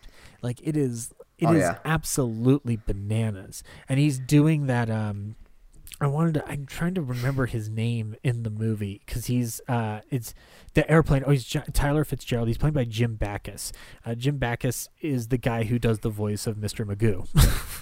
And he's also he's Thurston Howell III on Gilligan's Island is like a big thing he's known for too. But something people may not know is that he is the father of James Dean in Rebel Without a Cause. But the true. The impression that he's doing is very much that upper class mid, like East Coast elite, like, and he's just a fun-natured guy who wants to knock back an old fashioned while you're flying a heavy piece of aviation equipment, as we all do. Like, I know you like to get drunk when you fly your plane, Brandon, like always. I mean, I have to be drunk to even think about doing it. Yeah, exactly. So do you, John Travolta, all the guys who are pilots. But Harrison Ford all the time. Yeah, I mean, everybody says that's why he crashes. I think that's what happens when he's sober and flying, So I agree. The buzz wears off and down he goes. Exactly. Like, oh shit, I didn't have enough today. Oh, golf course, here I come. But so he they get him into the plane, and then he wants to make his own drink, so he gives Buddy Hackett the controls, and then Buddy Hackett waves the plane around so much that he knocks Jim Backus to the back of the plane and knocks him out, and so he and Mickey Rooney are trapped on this plane, and so they have to get guided down by Paul Ford and Carl Reiner, amongst other people.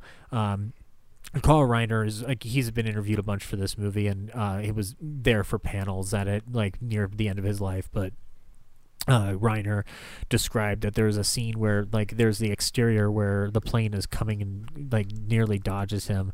They actually had the plane coming by him on that exterior shot, and before he's doing the scene, he goes makeup, he's making a joke because actors need makeup, right?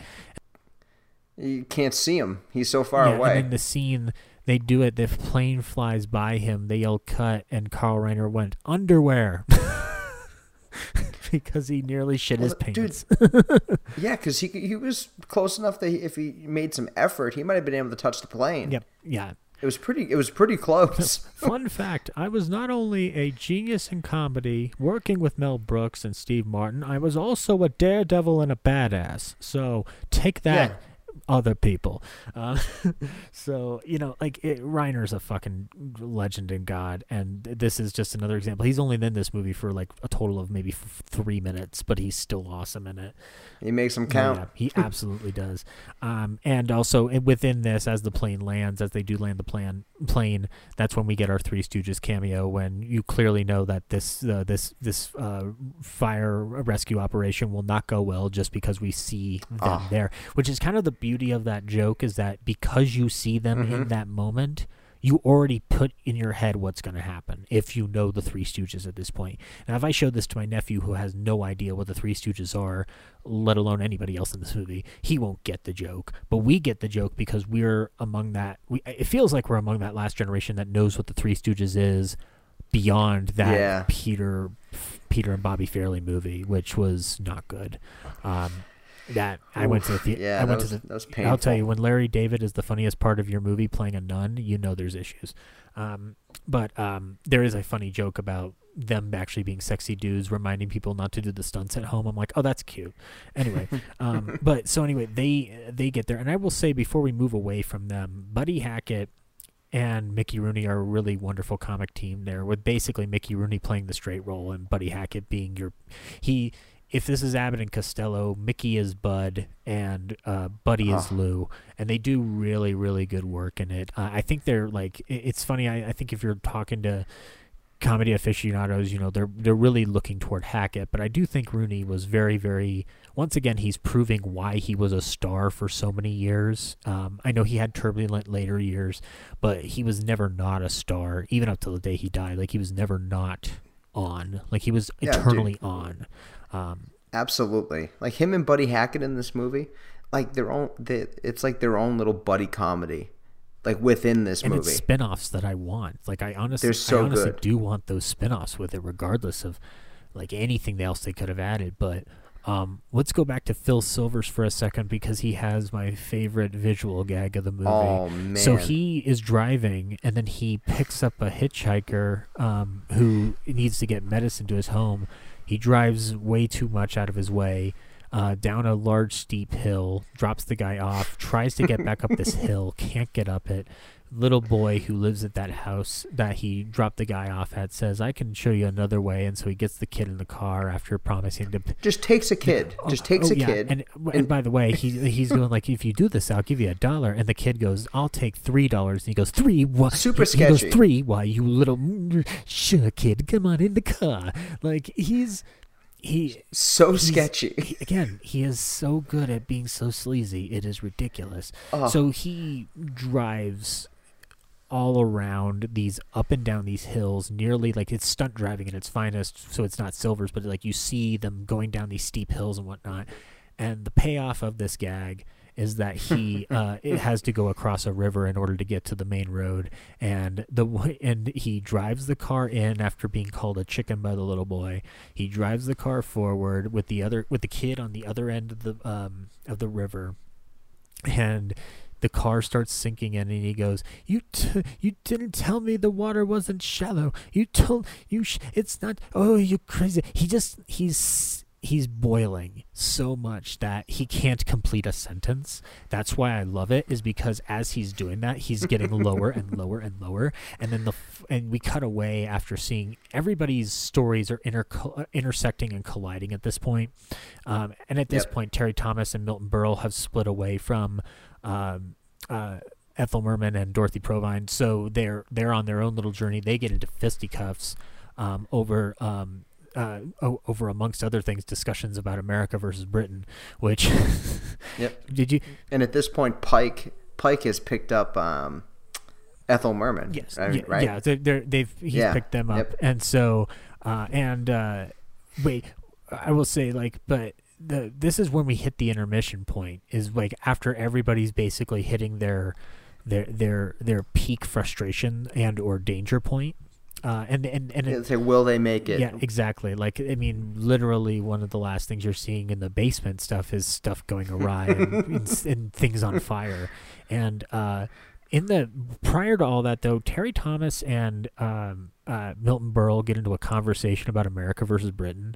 That if there's anything in this movie that is extremely outdated, it's just this one moment, and it's when Terry Thomas talks about how all American men are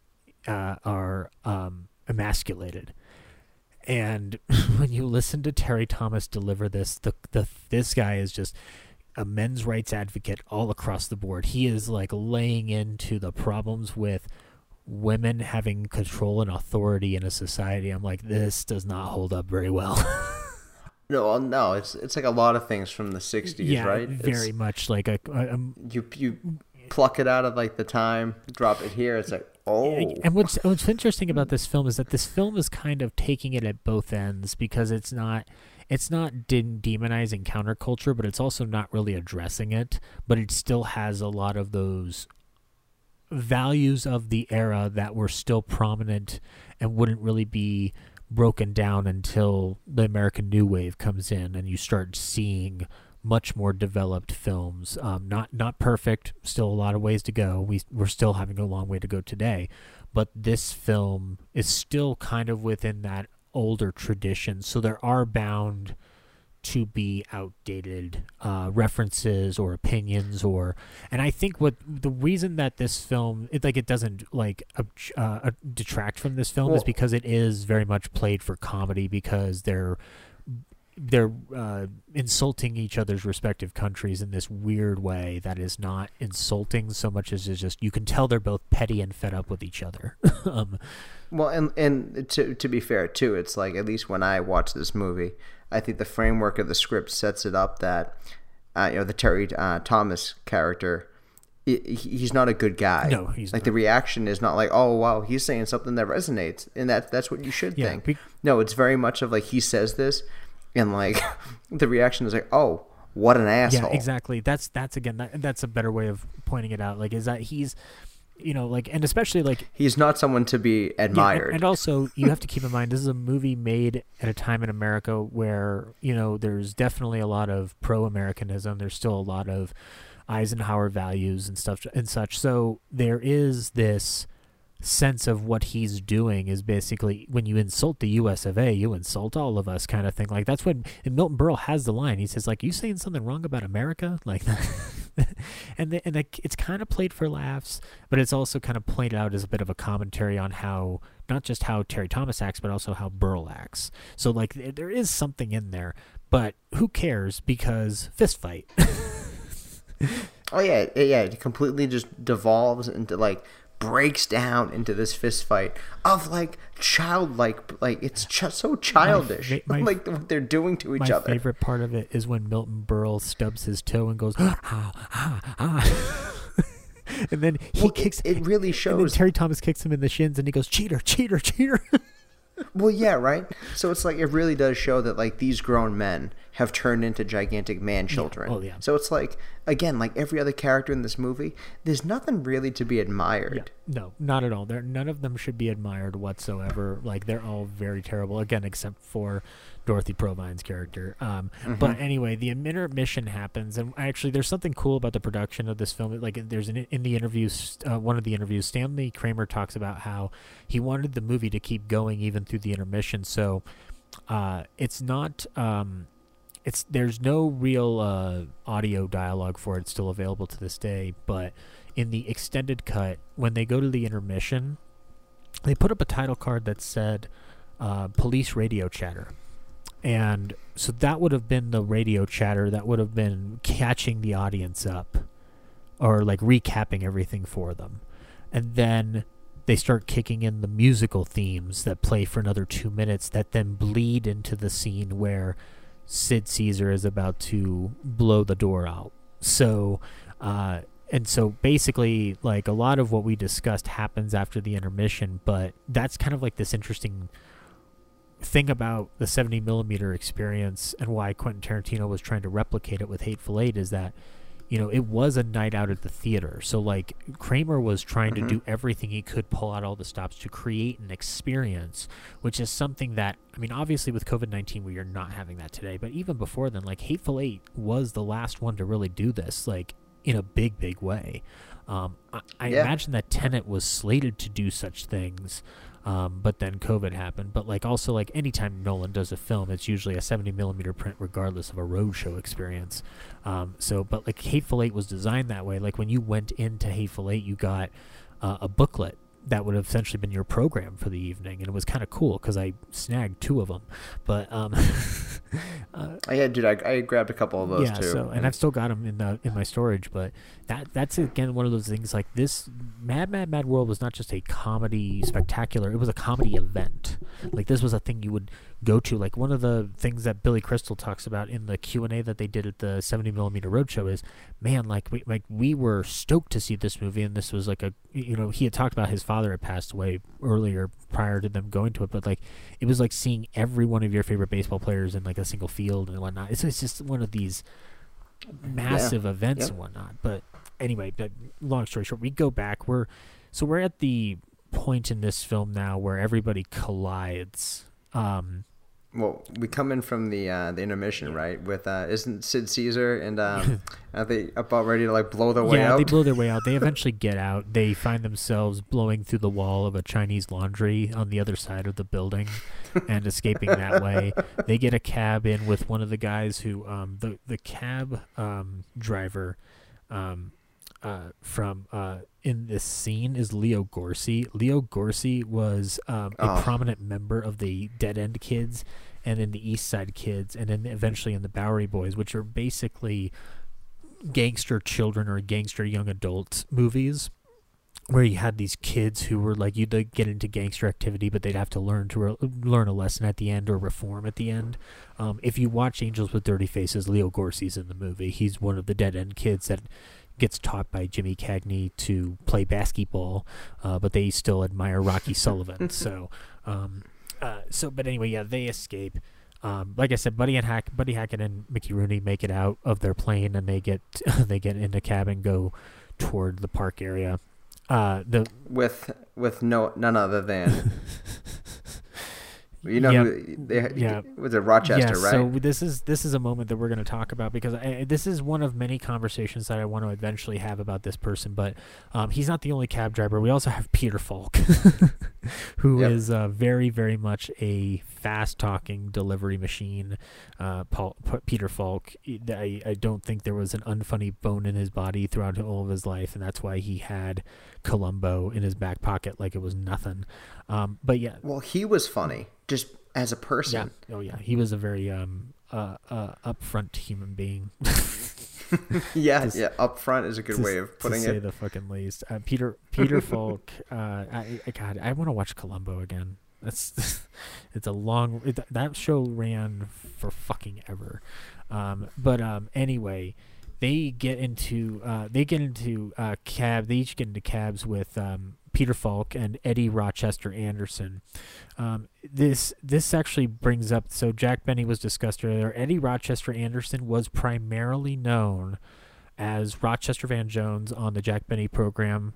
He began his appearances in 1937, and he did it all the way up until the television show ended in 1965.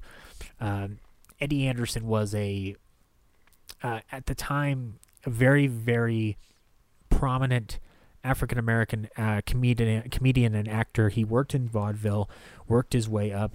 He was all over films of the mid to late 30s and early 40s before really kind of cementing himself into that Jack Benny crew.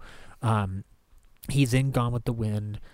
He's in Man About Town with Jack. He's in Buck Benny Rides Again with Jack. He's in Love Thy Neighbor with Jack.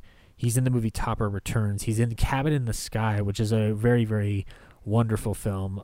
Like in the respect of just like the way it's an all African-American cast, directed by Vincent Minnelli. It's based off of a Broadway musical. It's a massive explosion of talent in that movie. On Jack's program, he primarily played a valet and a butler to Jack. And it's a characterization that's outdated. It's wrong then, wrong today. The thing about this show that separated it, I mean, again, wrong then, wrong today, but this is the thing that made it transgressive for its era, is that from the African American point of it all, Rochester was the only actor in that time period that was able to talk back to a white person and get away with it. In mainstream entertainment. So it was a big thing because the character of Jack Benny was written as such that he was despised by everybody. So it was okay for that's how they got around it. But you know, there's still a lot of discussion around that, and there's a lot of research that you can go into where like not everybody in the African American community agreed with the portrayal that Eddie Anderson did. A lot of people did. A lot of people didn't. It's a big issue that I'm not smart enough to solve. There's a future episode coming up with Flora Leibowitz, who is the head of the Jack Benny International Jack Benny Fan Club, where I will dig deeper into that. But here in this film, at this time, he had lost his hearing, so there's a lot of delivery from Rochester that is very delayed. So he's not giving back immediately to Falk. And Buddy Hackett talked about this in the behind the scenes where, he was having to come up with kind of cue words for himself, and they one of them finally got frustrated to the point like, what the hell does that mean? But it was, I forget what the word was. I know what you're talking about. Mezzo something or something like that. But that was his cue thing, because Eddie Anderson was a little hard of hearing. Like the most work that he was doing up to that point was stuff on Jack's show, certainly, but also really kind of doing like isolated episodes of television shows like Dick Powell Show, Bachelor Father. He was Noah in a episode called The Green Pastures for Hallmark Hall of Fame. Red Skeleton, What's My Line? What's My Line is a game show, but whatever, a panel show. But anyway, so it's interesting to watch his delivery, but I will say that even though I'm aware of all this, and even though what's going on with it, his once you hear his voice, he is still on it. And he has one of my favorite deliveries regarding Ethel Merman's character in the movie. And also, it's one of the reasons why Ethel Merman is a perfect villain for this movie, because she hits him, and I don't like it. But anyway. I mean, let's be honest. Like, with everyone clamoring to be in this movie, the fact that, like, Rochester, like, ended up, like, being, one of the cabbies, I think is kind of, like, a positive. Yeah, it's a testament to his popularity. Yeah. And it's like, again, within the context of like everybody in Hollywood that was even deals remotely in comedy was trying to get into this movie. And he has like when he does show up on screen, he does have some important moments. Yeah, and here's the thing with his characterization and or his character in this film is that he is in this movie way more than you'd think he'd be, given what they would have known about his ability to deliver lines at this time, but also the fact that there are a lot of comedians in this film, and there's little time. Like Jack Benny gets 30 seconds, Eddie Anderson gets the last 30 minutes of the movie. Like that's a very big true chunk of the movie where he and Peter Falk are key to the film in terms of its comedic gags and setups. Like they are not the active characters, but they are essential to driving them to certain points, because there is one character that we haven't talked about yet, but I've been saving him to help us wrap this up, but we have to get them there. But I will say that Eddie Anderson, like he's to the point where he's part of the very final moments of that film, and he is one of the last frames you see in that movie. And It's funny that Eddie Anderson is a character actor and comedian who I feel like, because of the character he played on Jack's show, it's very hard for people outside of those who are interested in entertainment are able to look at his work and judge it based off of what he's doing as a performer, because there is a lot of baggage attached to it that needs to be reckoned with, and that has a lot of hurt and pain behind the type of role that Rochester served in the Jack Benny program. But the way I try to approach it to people is go like, understand that the way it ended up being developed down the line and done for the majority of his run on the show was that they wrote him in such a way that he was above his boss. He was smarter than his boss. He was better than his boss. Yes. And so that was very much a situation where you were showing a positive outlook without that. Yeah. But anyway, we'll get back to these terrible white people in this movie. They are. That's the thing you notice. Like all of them are white, and all of them are terrible. You think? White privilege is pretty much just sprinkled around Hollywood. I don't think Stanley Kramer intended it initially, but he's still sending a message all those years later. But anyway, so everybody collides back. Eventually, Milton Berle and Terry Thomas collide into Dick Shawn, Ethel Merman, and Dorothy Provine, and everybody heads towards Santa Rosita Park. And they all start searching for the Big W. They keep running past the Big W all this time. They finally decide to all join forces and look for it. Meanwhile, Dorothy Provine is left alone at a water fountain, except she's not alone because there's been an old man wandering around the park looking at them. Now, in order to tell the story of this old man, we have to Tarantino this and go back to the beginning of this movie, because we haven't talked about Captain Culpepper. played by Spencer Tracy. You see, like, it's what's hard about talking about Spencer Tracy's character in this film is that first you really need to talk about everything that happens in the movie to understand Culpepper's character on a level beyond just the surface. But this is Spencer Tracy. Now, everybody talks about Spencer Tracy in this movie as in, like, well, this is one of the few comedies he ever did, or like he had never done anything like this before. And it's like, yes, that's true. He was in a lot of screwball comedies with Katharine Hepburn. In fact, those things he's the most famous for in a lot of circles. So it's not beyond him to know what comedic timing is. It's just that this movie is out of its mind versus Woman of the Year, which is very, very traditionally screwball romantic comedy.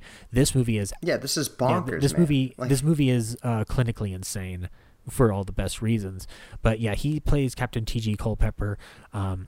At the beginning of the new movie, as everything has unfolded with Smiler Grogan, it turns out that Smiler Grogan stole that money 15 years ago, and Spencer Tracy's been hot on his trail. So that the fact that he's died, but he had been following his trail, and he has always been convinced that the money was buried in Santa Rosita. And so he convinces the police chief to essentially let him not apprehend the people that were at the crash that we've just been talking about this whole time, but to let them play this out. Which that's unethical police behavior. Meanwhile, Culpepper has been on this case for 15 years. Yeah. He hasn't let this go. And it's to the point where he's just like, no. Let them run. Like, that's the thing that, like, it's the one logic issue from a today standpoint that makes very little sense, where, like, this is the one thing I will give Rat Race. Technically, the setup for Rat Race makes more sense than this. Because... But this movie, look at the title of this film. It's insane. It's a mad, mad, mad, mad world. And so therefore... So everyone is motivated by some horrible, like, I mean, essentially they all have, like, flawed, like, moral compasses, right? Even like Culpepper's decision to just let this play out. Yeah, and Culpepper is established as an honest cop. He has never made a bad move in his life. But he was lectured by one of the other cops that he had to keep it fair. Yeah, his sin is pride. His sin is pride. That's what he starts off with, and then his sin devolves into greed, based out of damaged pride. And like then Kevin Spacey shows up. Oh God damn, Detective Culpepper. God, that'd be really weird. That'd be really weird if Spencer Tracy went, "What's in the box? What's in the box?" And then it's Jimmy Durant. And then it's Jimmy Durante's head going like, "How you doing, Spence?" That's terrible. Oh my God. That's so bad. Oh my God. I just made a new version of Seven, guys. You're welcome. So he's getting all the information, by the way, from Andy Devine, who is the scraggly voiced Crockett County sheriff, that is like the rather rotund guy.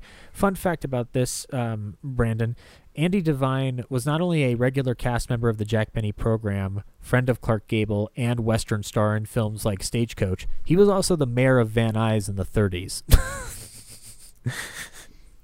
But dude, he's everything. His small cameo, you don't realize how big a legacy is there of crazy, ridiculous stuff.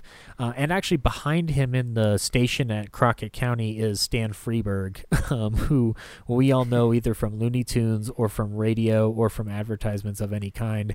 And Stan Freberg actually was the writer and creator of the advertisements for this film, the theatrical trailers and everything. He was the head of the ad campaign, and he was doing it so well that Stanley Kramer said, how big is your shirt size? And he told him his shirt size, and he's like, great, you're going to be in the movie. And so he just put him back there. That's pretty awesome. That is pretty awesome. Anyway, Culpepper's been following their path. He's letting this play out. Meanwhile, he's telling the police chief, hey, I want to, after this is over, I need you to use this to convince the governor's office that I am worthy of a pension upgrade. And also, when this is over, I want to go on a vacation with my wife, Ginger, 2 weeks in Hawaii, get away from it all. As he makes these plans for it, he's on the phone with his wife and his daughter trying to solve a family issue that sounds like it's clear that Spencer Tracy, as good a cop as he is, he's not a good dad because he clearly can't communicate with his daughter, and oh yeah, as much chaos that he has that he has in his professional life, it's just as bad in his personal life. If you look at Spencer Tracy in this movie physically, like he's already near the ropes and whatnot. Guess Who's Coming to Dinner ends up being his final film, and he's very he's at the point in that movie where he's reading from he's either reading from cue cards or having things kind of placed around the room so that he would read those cards and then use it as acting motivation to make it look like he's making acting choices. It's really to cover up the fact that he's not really good at memorization at this point. This is kind of near that point. He's still memorizing stuff, but he's having trouble with it. You can tell he's very much on the ropes.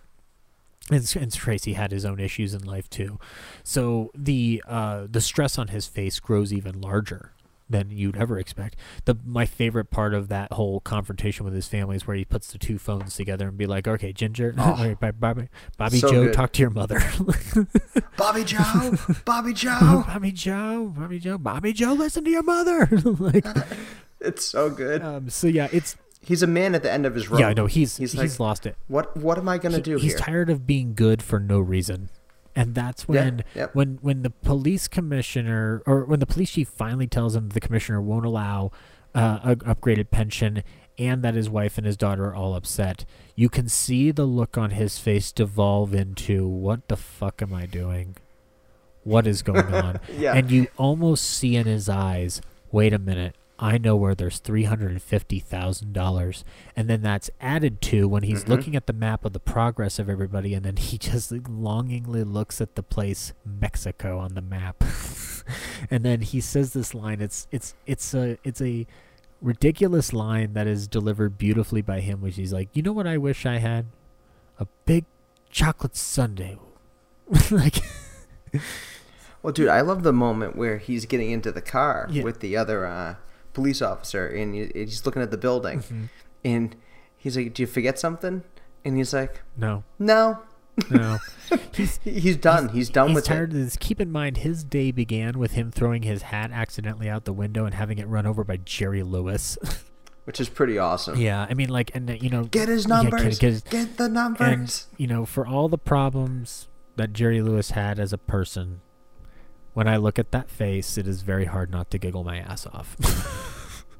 Well, I mean, dude, like back, like if anybody deals in complete hero worship, at some point, everybody's gonna let you down. Yeah, exactly. Nobody's perfect. It's a clear example. Some people are way less perfect than others. Oh yeah. Jerry Lewis is a situation where, like, I respect his work a lot, but I have to separate it out from Jerry as a person because Jerry Lewis was a bit of an asshole. You have to, in a lot of ways, but that doesn't mean he's still one of the last vanguards of old time radio that unfortunately left us not too long ago. So, but again, it's just a moment. But he's so brilliant in it, crossing his eyes and moving his face, like it's beautiful. But anyway, yeah, Culpepper's at the end of his rope, so he's basically decided, as this day has gone on, I'm going to steal this fucking money. So he makes a plan to rendezvous and intersect with the people who are at the park. And he tells the other cops, like, when I give the signal, I don't want any cops in the area. I don't want to see a single cop. So you as the audience already know he's going to steal this money. It's not even a question. Oh, yeah. And so it's kind of like a bomb under the table to a certain respect. We know it's there, but the characters that we've been following for the majority of the movie don't know that. So that's where it kind of, like, the tension kind of sets up this beautiful moment where we'll jump over to the park here, where he's watching everybody. He meets up with Dorothy Provine, and Dorothy Provine's just like, "Look, I think I know where it is. I just saw the big W. And so if I could get the money, you can take half, I can take half, and then I can have enough money to run away from Russell, from my mom, from everybody, and me have enough to join a convent." Spencer Tracy. And I wanted her to get it. I did. I'm like, she's trying to get away from the idiots. Well, please give her the money. I love how she says a convent, and Spencer Tracy reacts going like, "A convent, eh?" Yeah, right. It's kind of goofy. Like bullshit. It's kind of a beautiful moment. But anyway, the big W is found by Jonathan Winters, and what I would argue is one of the most iconic shots of this movie is Jonathan Winters chasing after Phil Silvers, Otto Meyer, and then he just, the look on his face, he's figured it out. So good. He turns around, it sticks on that one shot, and he moves right towards these palm trees that are angled in such a way that they form a big W. We found the big W, Brandon. Congratulations. Yes, we did. It's beautiful. Now, did you know this? A little tidbit here. Did you know that every In-N-Out has an X made out of 2 palm trees?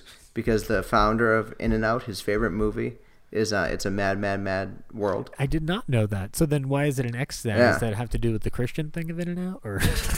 No, just it's like, well, I can't. He just put 2. He's like, I can't put 4. Yeah. It's going to take up too much room. But there's 2 X's. Yeah, there's 2 palm trees. Yep, that make an X, and every one of them apparently has that whole setup. Yeah. Well, he's also like, in that Stanley Kramer will sue me, and I don't really want Stanley Kramer coming in my house yelling at me. So, listen, well, in L.A., I don't think he would. In-N-Out's a huge thing in L.A. Could you imagine though Stanley Kramer coming to the owner of In-N-Out's house with a bat? It'd be just being like, listen, it'd be an interesting, turn of events. What I'm about to do goes against every message I send in my movies. Yeah, but your lights are about to get punched out, Mr. In-N-Out guy. How dare you steal my ideas? Just start smashing his windows. He's like, but I like the movie. It's my favorite movie. He's like, I don't give a shit. That doesn't give you the right to steal. They said I couldn't make a comedy. You're not going to take this from me. Bosley wouldn't get away with it. Neither will you, In-N-Out guy. Just start smacking. You burger peddling son of a bitch. And then he takes out a knife and he just goes, you know something, William Rose? I think this just might be my masterpiece. Directed. This is a Stanley Kramer biopic directed by Quentin Tarantino, apparently. But no, so yeah, it sounds like it. Yeah, they all find the W. They all gather around. They all dig for it. At one point, Dick Silver tells Jonathan Winters that he doesn't want him digging with him. They're digging. As they're digging, Culpepper comes up from behind them, and there's this other beautiful shot of it's not so much the composition, but it's just how long he holds on it. Of Spencer Tracy standing there looking around, and Buddy Hackett turns his head slowly and just looks at Spencer Tracy for a good minute, and tries to suss out what the hell he's doing. And it's so beautiful when he finally breaks and smiles. It's like the most beautiful reveal off of Buddy Hackett's face, and then. They dig it up. They find the suitcase. They're trying to figure out the division of it. Phil Silvers once again tries to con everybody by counting himself twice in the lineup, and then Culpepper basically admits, like, "Look, guys, I'm a captain of the police, and here's what's going on." These guys are all in big trouble legally. One of the things that I love about this movie's logic is that this is something that I've only found really extended in a movie like Keanu recently, where the characters who cause destruction in a comedy are actually technically responsible for their actions in this movie. They described the fact that they are wanted on several charges of property destruction, and accessoryism and stuff like that. So there's a lot of crimes that they are guilty of, and the way that. And not to mention the car. They own it. Yeah, not to mention the car chase in LA County, which you see figure eights of cars zooming in and out. There's a stunt driving. This is a stunt driving bonanza in this movie, and that might be one of the big cappers of it. Is watching all this choreography and this ballet of cars doing turns and spins. It is mind boggling. There's the section before they get to Santa Rosita Park has cars moving around roundabouts and U-turn areas, and it's a ballet of cars. Fast and Furious owes a lot to this movie in terms of how ridiculous you can get. And I would have to imagine that somebody on the Fast and Furious team would acknowledge that this film is a reason that you can do what they do today, because the choreography in this is even above Bullet, I'd argue. And Bullet is a movie where driving is huge. And Vanishing Point, too. Vanishing Point has some of the greatest stunt work for cars in it, but the choreography of this is just mind-blowing. French Connection has a great one, yeah. They all owe a debt to Stanley Kramer in some respect because of what they're able to do with this in a way that's not rear projection, which would have been the Hitchcock route. So it's fantastic. But anyway, Culpepper basically suggests to them, well, why don't you all turn yourselves in? They'll go easy on you. And then he gets away with the money.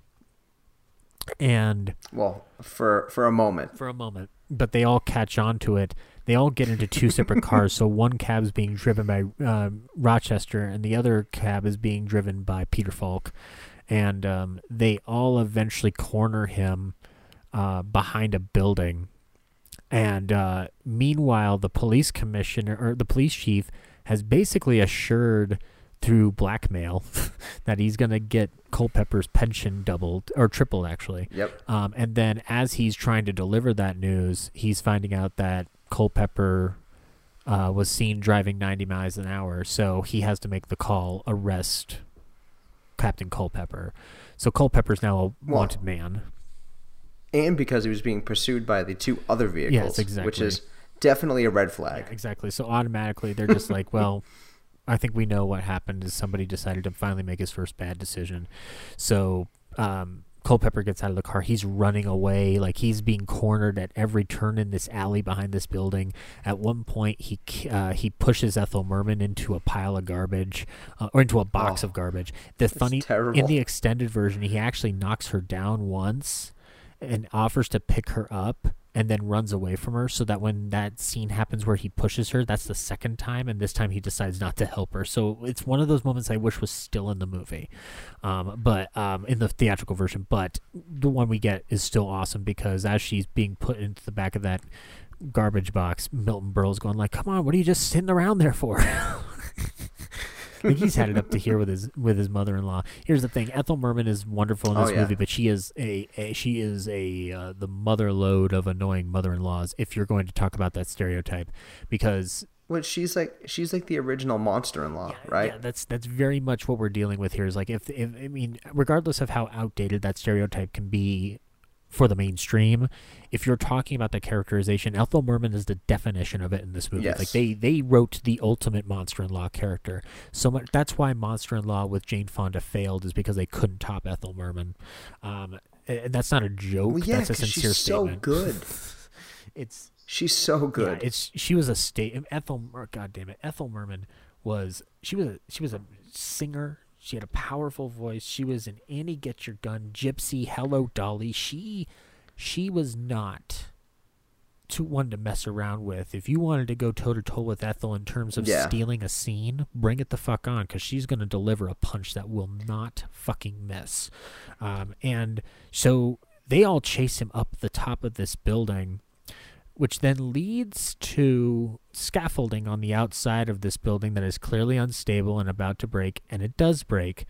As they're fighting to get the suitcase away from Culpepper, it opens up, and all the money flies down to an observing crowd that's gathered around for a meeting. And Ethel Merman, Dorothy Provine, and Edie Adams are all down at the ground level. They are not allowed to participate in this gag, which unfortunately kind of sucks, because I would have loved to see Ethel Merman do what happens to everybody else here in this movie, just to add to her performance a little bit, even the tiniest bit. Yeah. Even Edie Adams could have done it too. But so what happens is, so the fire department apparently gets word of this, and they go in and they raise the ladder up to get them off of that scaffolding. And I wanted to make sure I got this correctly. So the person who climbs up the ladder, quote unquote, is Sterling Holloway, the voice of Winnie the Pooh. Sterling Holloway was also a well-known actor throughout many, many other films of the era, not the least of which was Blonde Venus, Picture Snatcher, where he's uncredited, but you can see his visage in there. He's in the Three Caballeros as Professor Holloway. So his voice is super recognizable, right? So like you can kind of hear it here, but he basically tells them don't all get on the ladder at once. And then they all try to do it, and he goes like, "All right, I told you, you'll see what happens." Yeah. And he just so Winnie the Pooh's gonna let them die, and yeah, pretty much, And so they all get on there, and then what happens is a special effects sequence that has never been equaled in terms of how much is put together at this time to do it. At this time, and I'm not speaking of like obviously Star Wars does way more. I'm not gonna get into that debate. Because there's no debate. But the amount of things that are in this scene is kind of staggering. So, oh, dude, for how they actually built that, like that whole setup is just it's insane. So the visual effects of this film. Let me make sure I Wasn't it pull the up his same name. crew that did like King Kong? Yes, it is the same crew did King Kong. I just wanted to make sure I got it. Linwood Dunn and James B. Gordon.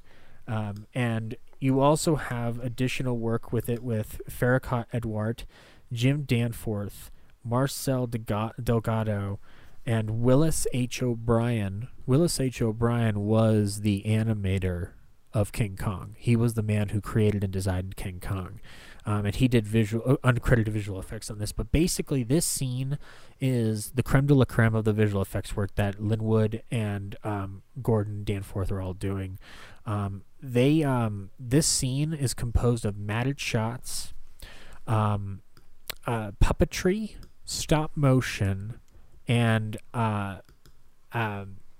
trick shots to create the illusion that all of these actors, these comedic actors that you all know and love, are rocking back and forth in wide shots and medium wide shots on this ladder. And the ladder itself is swaying back and forth due to the weight, and it's like a teeter-totter, and it's breaking apart at the seams. So, as they are rocking back and forth, each of them is flung into different areas. So, Peter Falk just gets thrown flat out into a fountain. How he survives, I don't know. Rochester, I still don't know. He's the one where I'm just like, no, Peter Falk's fucking dead. I know I see him in the hospital at the end. What about Culpepper? Doesn't he get thrown into like a pet store? He gets thrown into the pet store, but before that, Rochester gets thrown onto a statue of Abraham Lincoln, which again, that's a whole discussion. And Buddy Hackett, Mickey Rooney, and Phil Silvers are all bounced on electrical wire or on the electrocuted by the wires before falling. Dick Shawn slides into a table, and Milton Berle, Jonathan Winters, and I believe, I'm trying to remember. Oh no, it is him and Culpepper too. Those three are hanging off of tree vines. Winters and Burl fall, but Spencer Tracy basically zip lines into a pet store, breaks open the pet store, and is accosted by dogs who haven't escaped at this point.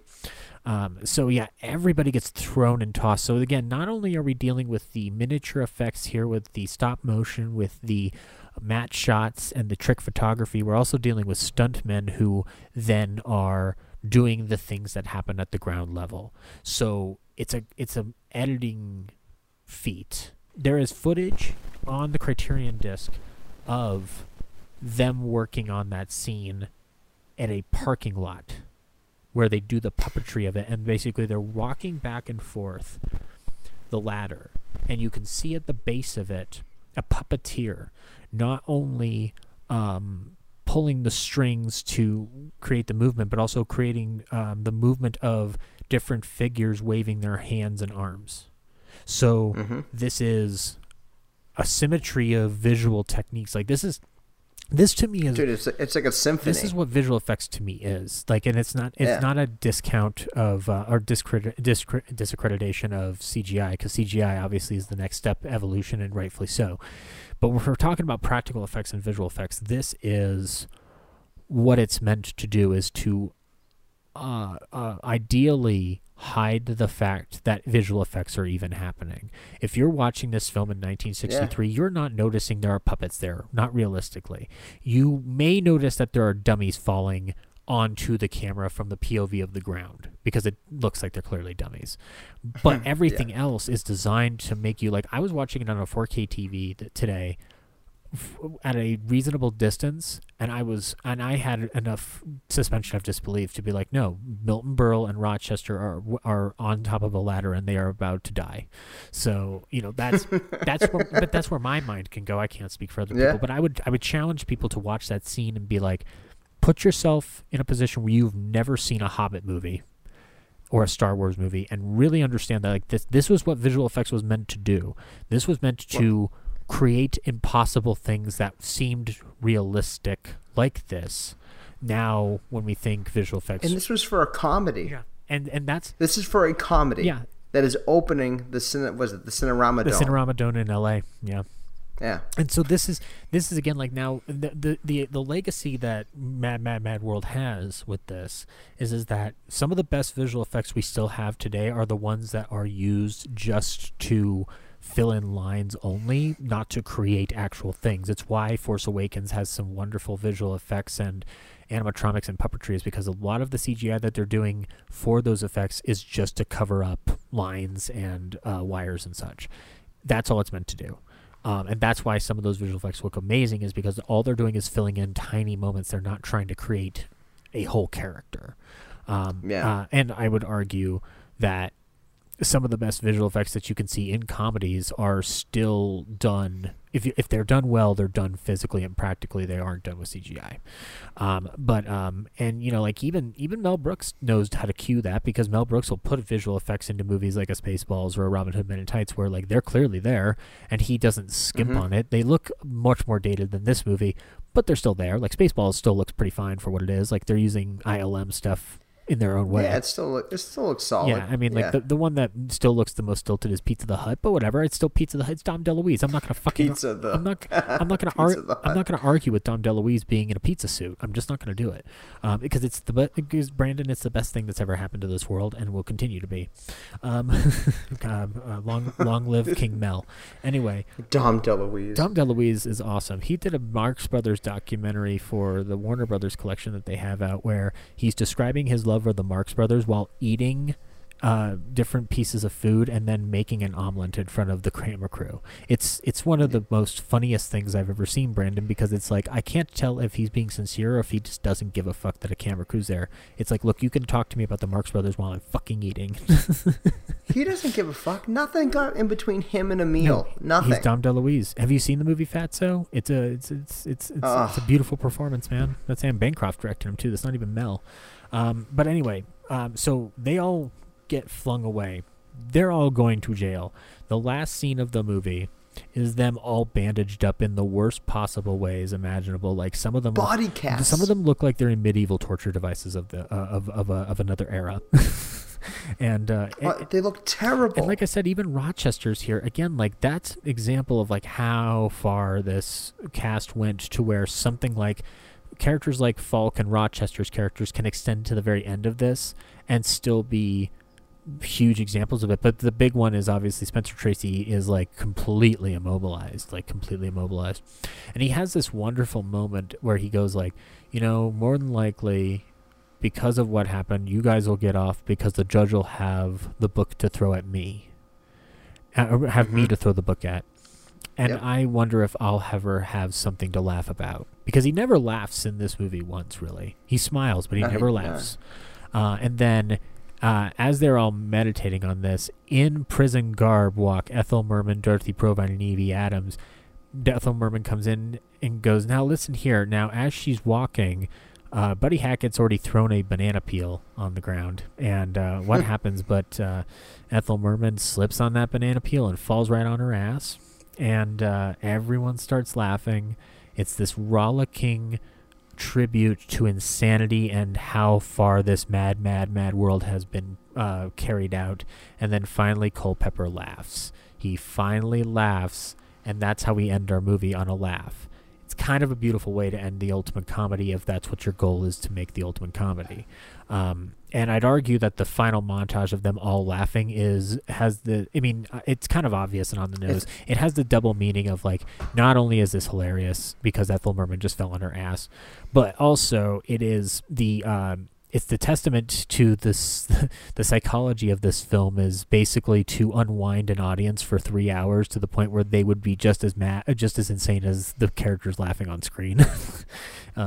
Oh yeah, but it's also like sort of diffuses the idea that like these are terrible people and they got what they deserved. Yep. And all they can do is just laugh at the pain that is caused by hurting one of them.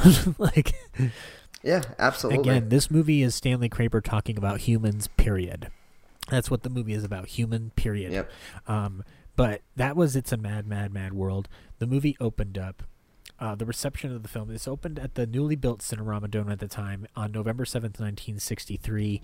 It premiered in the UK in December on the 2nd at the Coliseum Cinerama Theatre in London's West End.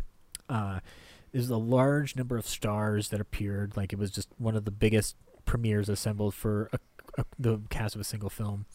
And it became the third highest grossing film in 1963 and established itself easily in the 100 highest grossing films of all time when adjusted for inflation. Now, this is, again, a pre-Star Wars world.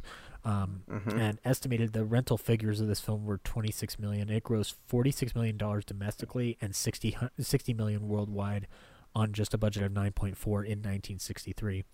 Now, But the numbers on here, because the costs were so high, it only earned a profit of $1.25 million. So it was not. It wasn't. It wasn't a huge hit, but it was an event. And the problem with judging the financial success of this movie ultimately lies in the fact that not many movies are performing well in this decade. They are being outpaced by television. They are being outpaced by other things going on in the world, namely, we're fighting for civil rights and freedoms. There are other things going on in the world. Movies are not the escape they used to be, and movies at this time are not truly reflecting values of the era that are emerging. One of the reasons the American New Wave is allowed to succeed as much as it does is because it is the genre of film or the wave of film that suggests to the audience, hey, we're going to talk about you, the people, and not worry about what we think you are. We're going to show you what you are. And it's a mad, mad, mad world. As beautiful it is at pointing out the human condition, it is a fantasy version of that. It is not a realistic version of it. Well, I mean, it can't be. Because then it would be a thriller or a horror film. Well, and the title tells you all you need to know. It's like, if you sit down like expecting to see logical people or like logical characters, this is not the movie for you. No, it's funny is that Corinne from Real Nerds Podcast did give her 2 cents on this film as going like, I didn't like it as much as I'd like a movie like The Great Race or Around the World in 80 Days. And I don't disagree with her, because that is what basically the movie is pitching itself as. The difference being that this film is darker than both of those and carries much more thematic substance by comparison. It doesn't matter if The Great Race or Around the World in 80 Days is much more enjoyable, which I'd argue they're not. But, Mad, Mad, Mad World is tapping into themes by way of every single form of comedy that you can possibly do. Now, here's something we should talk about, though, is the critical reception of this film, because...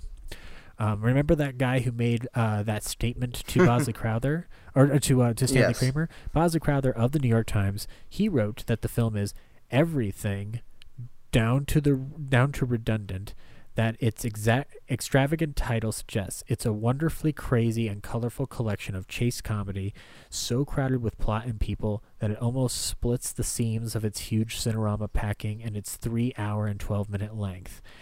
So he liked it. Or at least that's the impression that I get when reading about it. It seems like he's, if he has anything against it, it's that it's so much packed in. But hey, Bosley Crowther, owes Stanley Kramer some bet money if there was ever a, financial stake in that. Variety stated that there are a number of truly spectacular action sequences, and the stunts that have been performed seem incredible. The automobile capers are some of the most thrilling and daring on the screen, Mack Sennett notwithstanding. Now, that's a high compliment, especially if you're going to draw a comparison to the Mack Sennett days. But he did say that certain pratfalls and sequences are unnecessarily overdone to the point where they begin to grow tedious. Now, I have issue with that, because I am always of the opinion that if you keep trying to push the gag, at least in the physical realm, further and further, it becomes funnier. Now, comedy is subjective. It's not going to be a definite. People laugh for different reasons at different things. Yes. It's why whenever I send you material on a script when I'm writing comedies with you, that I go, keep in mind this might be garbage. because I'm like, I don't know. Well, yeah, it is very subjective, right? Especially when you're sort of not just writing like a straight comedy. Like there's...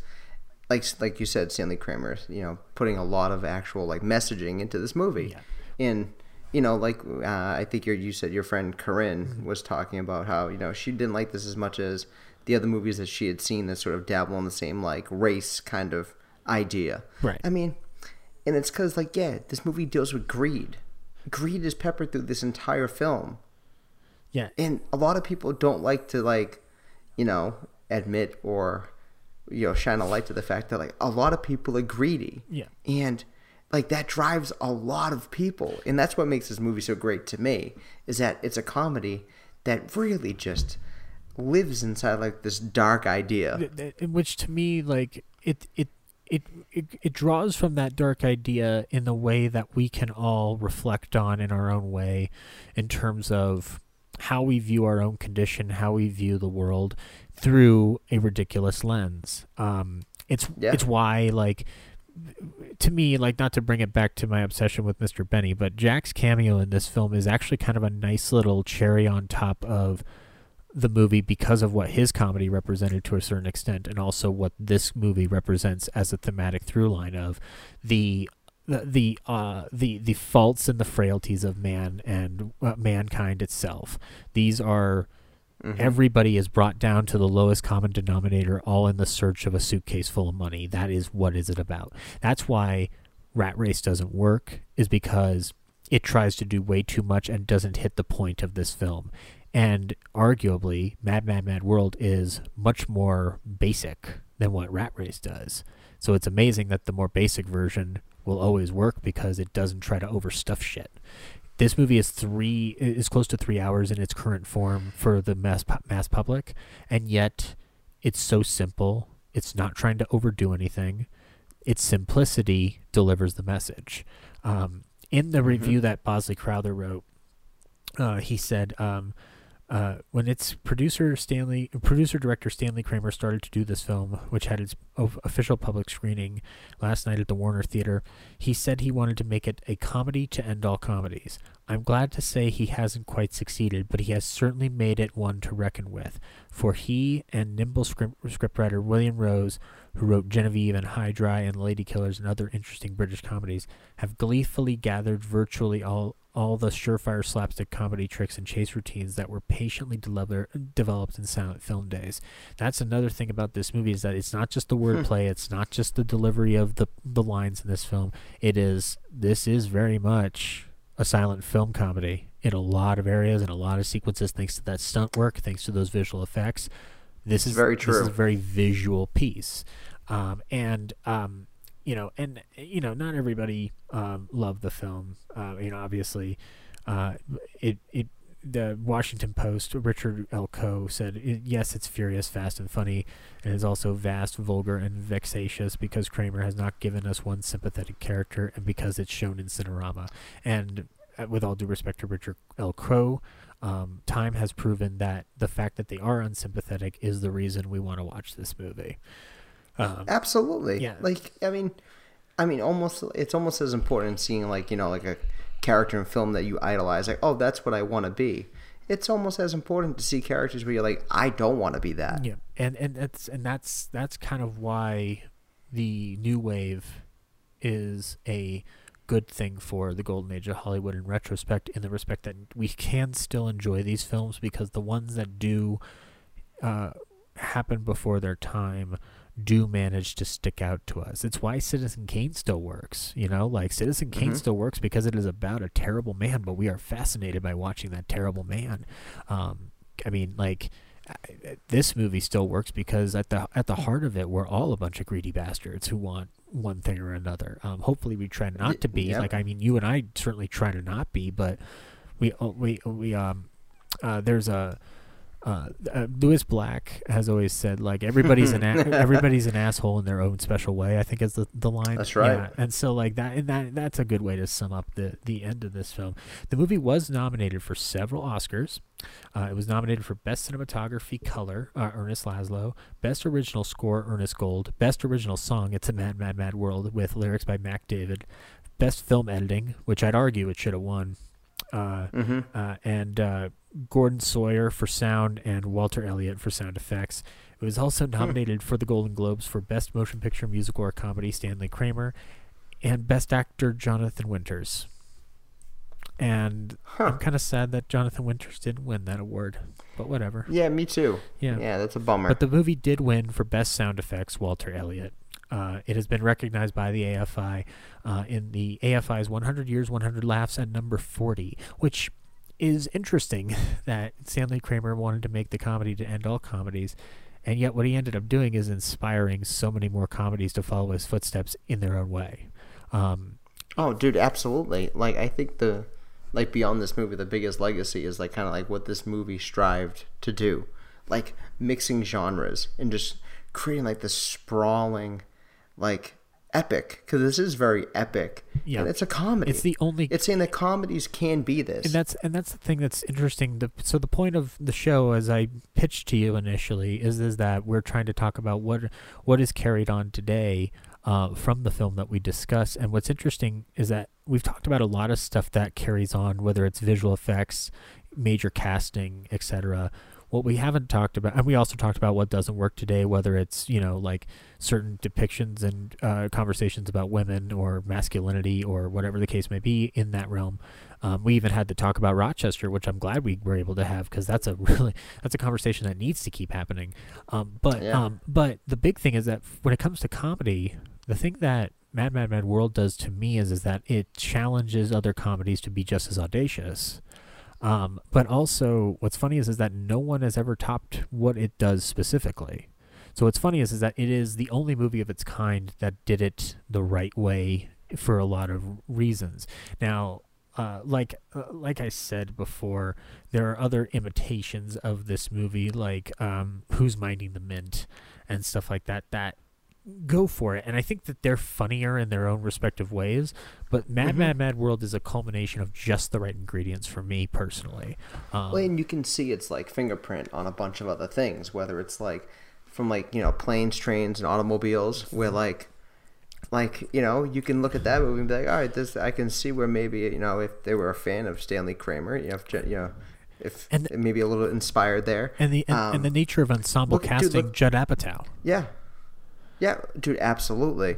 And then even like, Apatow for sure. Like, just getting like every like comedy name that you can find. And even like, I mean, look at it like this, right? Even Adam Sandler with his like Happy Madison stuff. Yes, he's constantly getting, while it's mostly just as like friends, but like they're still all like prominent names in comedy. Yeah.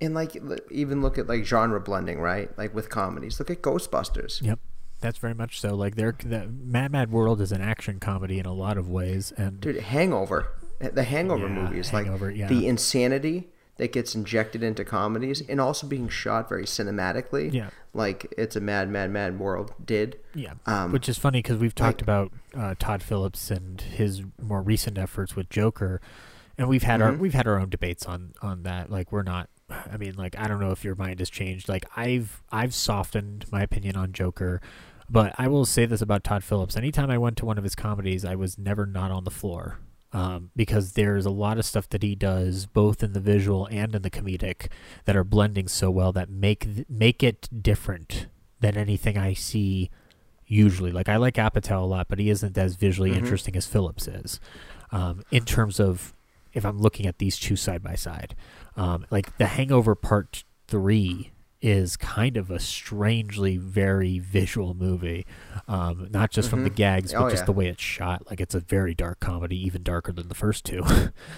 Dude, they get exponentially darker as they go, which is like, but yeah, like you were saying, Todd Phillips, like for me, like I don't like everything and all the movies, but I have so many oh shit moments watching Todd Phillips' work, which is awesome. You get a guttural reaction. Yep, and that's kind of the amazing thing about Mad Mad Mad World as a film, and what you see connecting the dots is that like it was kind of a warning signal to be like, go big or go home. And comics and comedy take it in their own ways, whether it's through stand-up, deciding to break taboos and barriers on that, or comedy films to be like, let's do big stunts in our movie. Like Blues Brothers is the best example of this. Oh my God, Blues Brothers is the only film that I can think of that from a stunt and visual perspective matches this movie because of how much shit it gets away with. That car pile, the car pile up in Blues Brothers is equal to the amount of destruction alone in certain sections of It's a Mad Mad Mad World in certain respects, because of like Landis is a genius at knowing how to go big or go home with those things. It's why he's good at that genre blending, as we've said again, because American Werewolf in London does that for the horror movie, and Coming to America has its own form of that. Like, there's a lot that they are able to draw upon from something like Mad Mad World, even if they don't say it out loud. I'm like, yeah, but the DNA might be here, guys. I might be drawing conclusions, but that's what I see. Again, we are talking about comedy, which is subjective, but that is kind of the point of all that. But to wrap it all up, Stanley Kramer, after this movie, he would go on to a big success with Guess Who's Coming to Dinner. After that, he would make he would make about 7 more films and then retire. And he passed away in 2001. He wrote a memoir. He won the Irving G. Thalberg Award in 1961, 2 years before he made Mad Mad World. And there was an award created, the Stanley Kramer Award at the Producers Guild, to be awarded to the recipients whose work dramatically illustrates provocative social issues. And again, we just watched a movie where Ethel Merman falls on her ass in a banana peel at the end. So Stanley Kramer was not only able to send a message to the world about how to create a better world for ourselves, he also taught us how to laugh at the worst sides of ourselves. So with that, Brandon, do you have any final thoughts that you want to add to this discussion, which, if we draw it out long enough, will be as long as the theatrical release of this film? Just tying it back to what I said before about, like let's say Ghostbusters or Planes, Trains, and Automobiles. Like, a movie isn't like, its success. Again, success is sort of like subjective too. I mean, just beyond like, monetary and box office wise, right? Like, the legacy of a movie is sort of like, at least to me, what determines whether it's really a success or not. And I feel like, this movie sort of like changed the narrative a little bit and changed the way that like comedies were shot. I know in the studio system, like, there was, attention to like, actually having like very filmic qualities attached to comedies. But this movie was sort of like, let's take the best way of shooting action, the best way of like creating like suspense, and we put all that into like a comedic package. And you have a film that's like, it's a film. It's like, not to quote like, Bowfinger, where Eddie Murphy's like, we're not trying to make a film, we're trying to make a movie. Like, this is a film. It's not just like a movie. It's not just like a throwaway, like, a dumb comedy. Where, again, there's a place for that too, right? Art versus like, commerce. Yeah, right? And somehow Stanley, put together a comedy that had like a great message, along with like just superb filmmaking behind it, which I think is very, very important, and I think underappreciated. And yet it'll never be perfect in his eyes, because once again, should have added that fucking fifth Mad in there. I swear to goddamn Christ, motherfucker. Why didn't I do it? I'm just God, I'm gonna go make Guess Who's Coming to Dinner. I'm only good at making dramas at this point. Jesus Christ, Stanley, get it together. He couldn't make the perfect comedy. He had to make the almost perfect comedy. God damn it. That's Stanley Kramer, ladies and gentlemen. Anyway, though, I will say, though, that as far as the cast is concerned, with It's a Mad, Mad, Mad World, all of the members of the cast are unfortunately passed away, mostly because, time has passed. But the remaining cast member is Barry Chase. Now, Barry Chase is interesting. She is the woman dancing in her bra, in her underwear, with Dick Shawn and at his pad, and giving that deadpan look to the face as she's grooving to that music. And she has something amazing in the film, is that because she never changes her expression, everything that Dick Shawn's doing is immediately less funny compared to her sticking to that deadpan look. So it's pretty remarkable how Barry Chase stole Dick Shawn's thunder in that scene. It's just that's a hell of a legacy to have within that. But yeah, she's still around. She's 87. She was at the Q&A at the Cinerama Dome, at the Academy screening at the last 70mm Roadshow, where they had, amongst other people, the script supervisor of this film, who basically said that there were two scripts. One was the dialogue and one was the action, and both were the size of telephone books. Oh my God. Yeah, dude, that's crazy. It's insane is what that is. And at that reunion panel, which you can see on the Criterion, you also have Jonathan Winters was still around. This was a year before he passed. Mickey was still around. Actually, Mickey makes everybody in the audience have a moment of silence for Ernest Borgnine, who had passed away, which is a really odd thing to stop your Q&A to honor Ernest Borgnine. I mean, I think just a little bit. I think I might just God forbid if I ever win a major award in my life, I'll just be like, guys, this is a wonderful award, but can we just take 5 minutes to acknowledge the death of Ernest Borgnine? That'll be my Oscar. That should be our Oscar speech. If we both get up there, just be like, "Look, this is nice and all, whatever. Thank you. We need to acknowledge that Ernest Borgnine died 70 years ago." Well, you can do that, and I'll mention G.G. Allen, and the people will be like, "What? Who's that guy?" Both going. They'll do a quick Google search and be like, "That guy was naked and shit in his hand and threw it at his fans." Brandon, we're both going to hell for different respective reasons, just like every character in It's a Mad, Mad, Mad World except for Dorothy Purvine. G.G. Allen was insane. Yeah, Todd Phillips made a documentary about him that is certainly fascinating.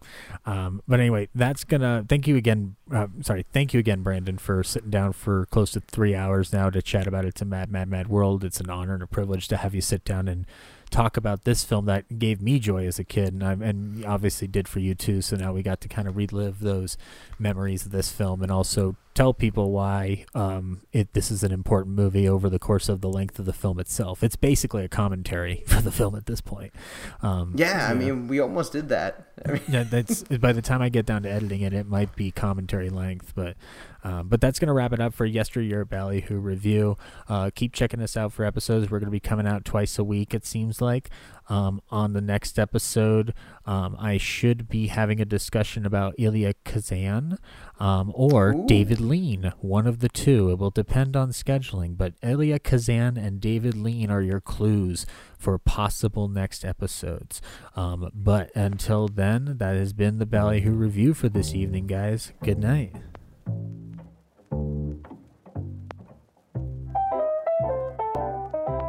This concludes tonight's episode of Yesteryear Ballyhoo Review. Remember, you can follow us on Twitter at BallyhooPod and on Instagram at Ballyhoo Review Pod. That's REVUE. Our theme was composed by Matty Ghost. Be sure to check him out on Twitch for more of his music. Our announcer was Henry Jarvis. Be sure to watch his YouTube series, Chewing the Scenery. This is Zach, signing off. Stay tuned for Jack Benny, who follows immediately after station identification.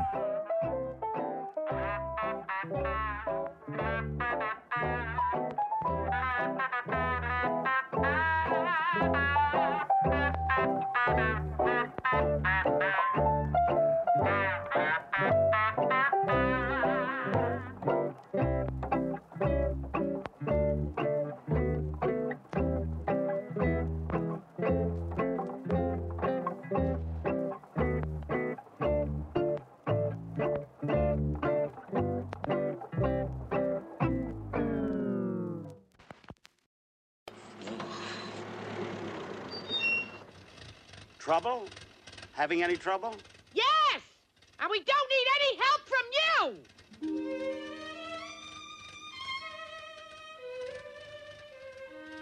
Well. Mother, please. Stop!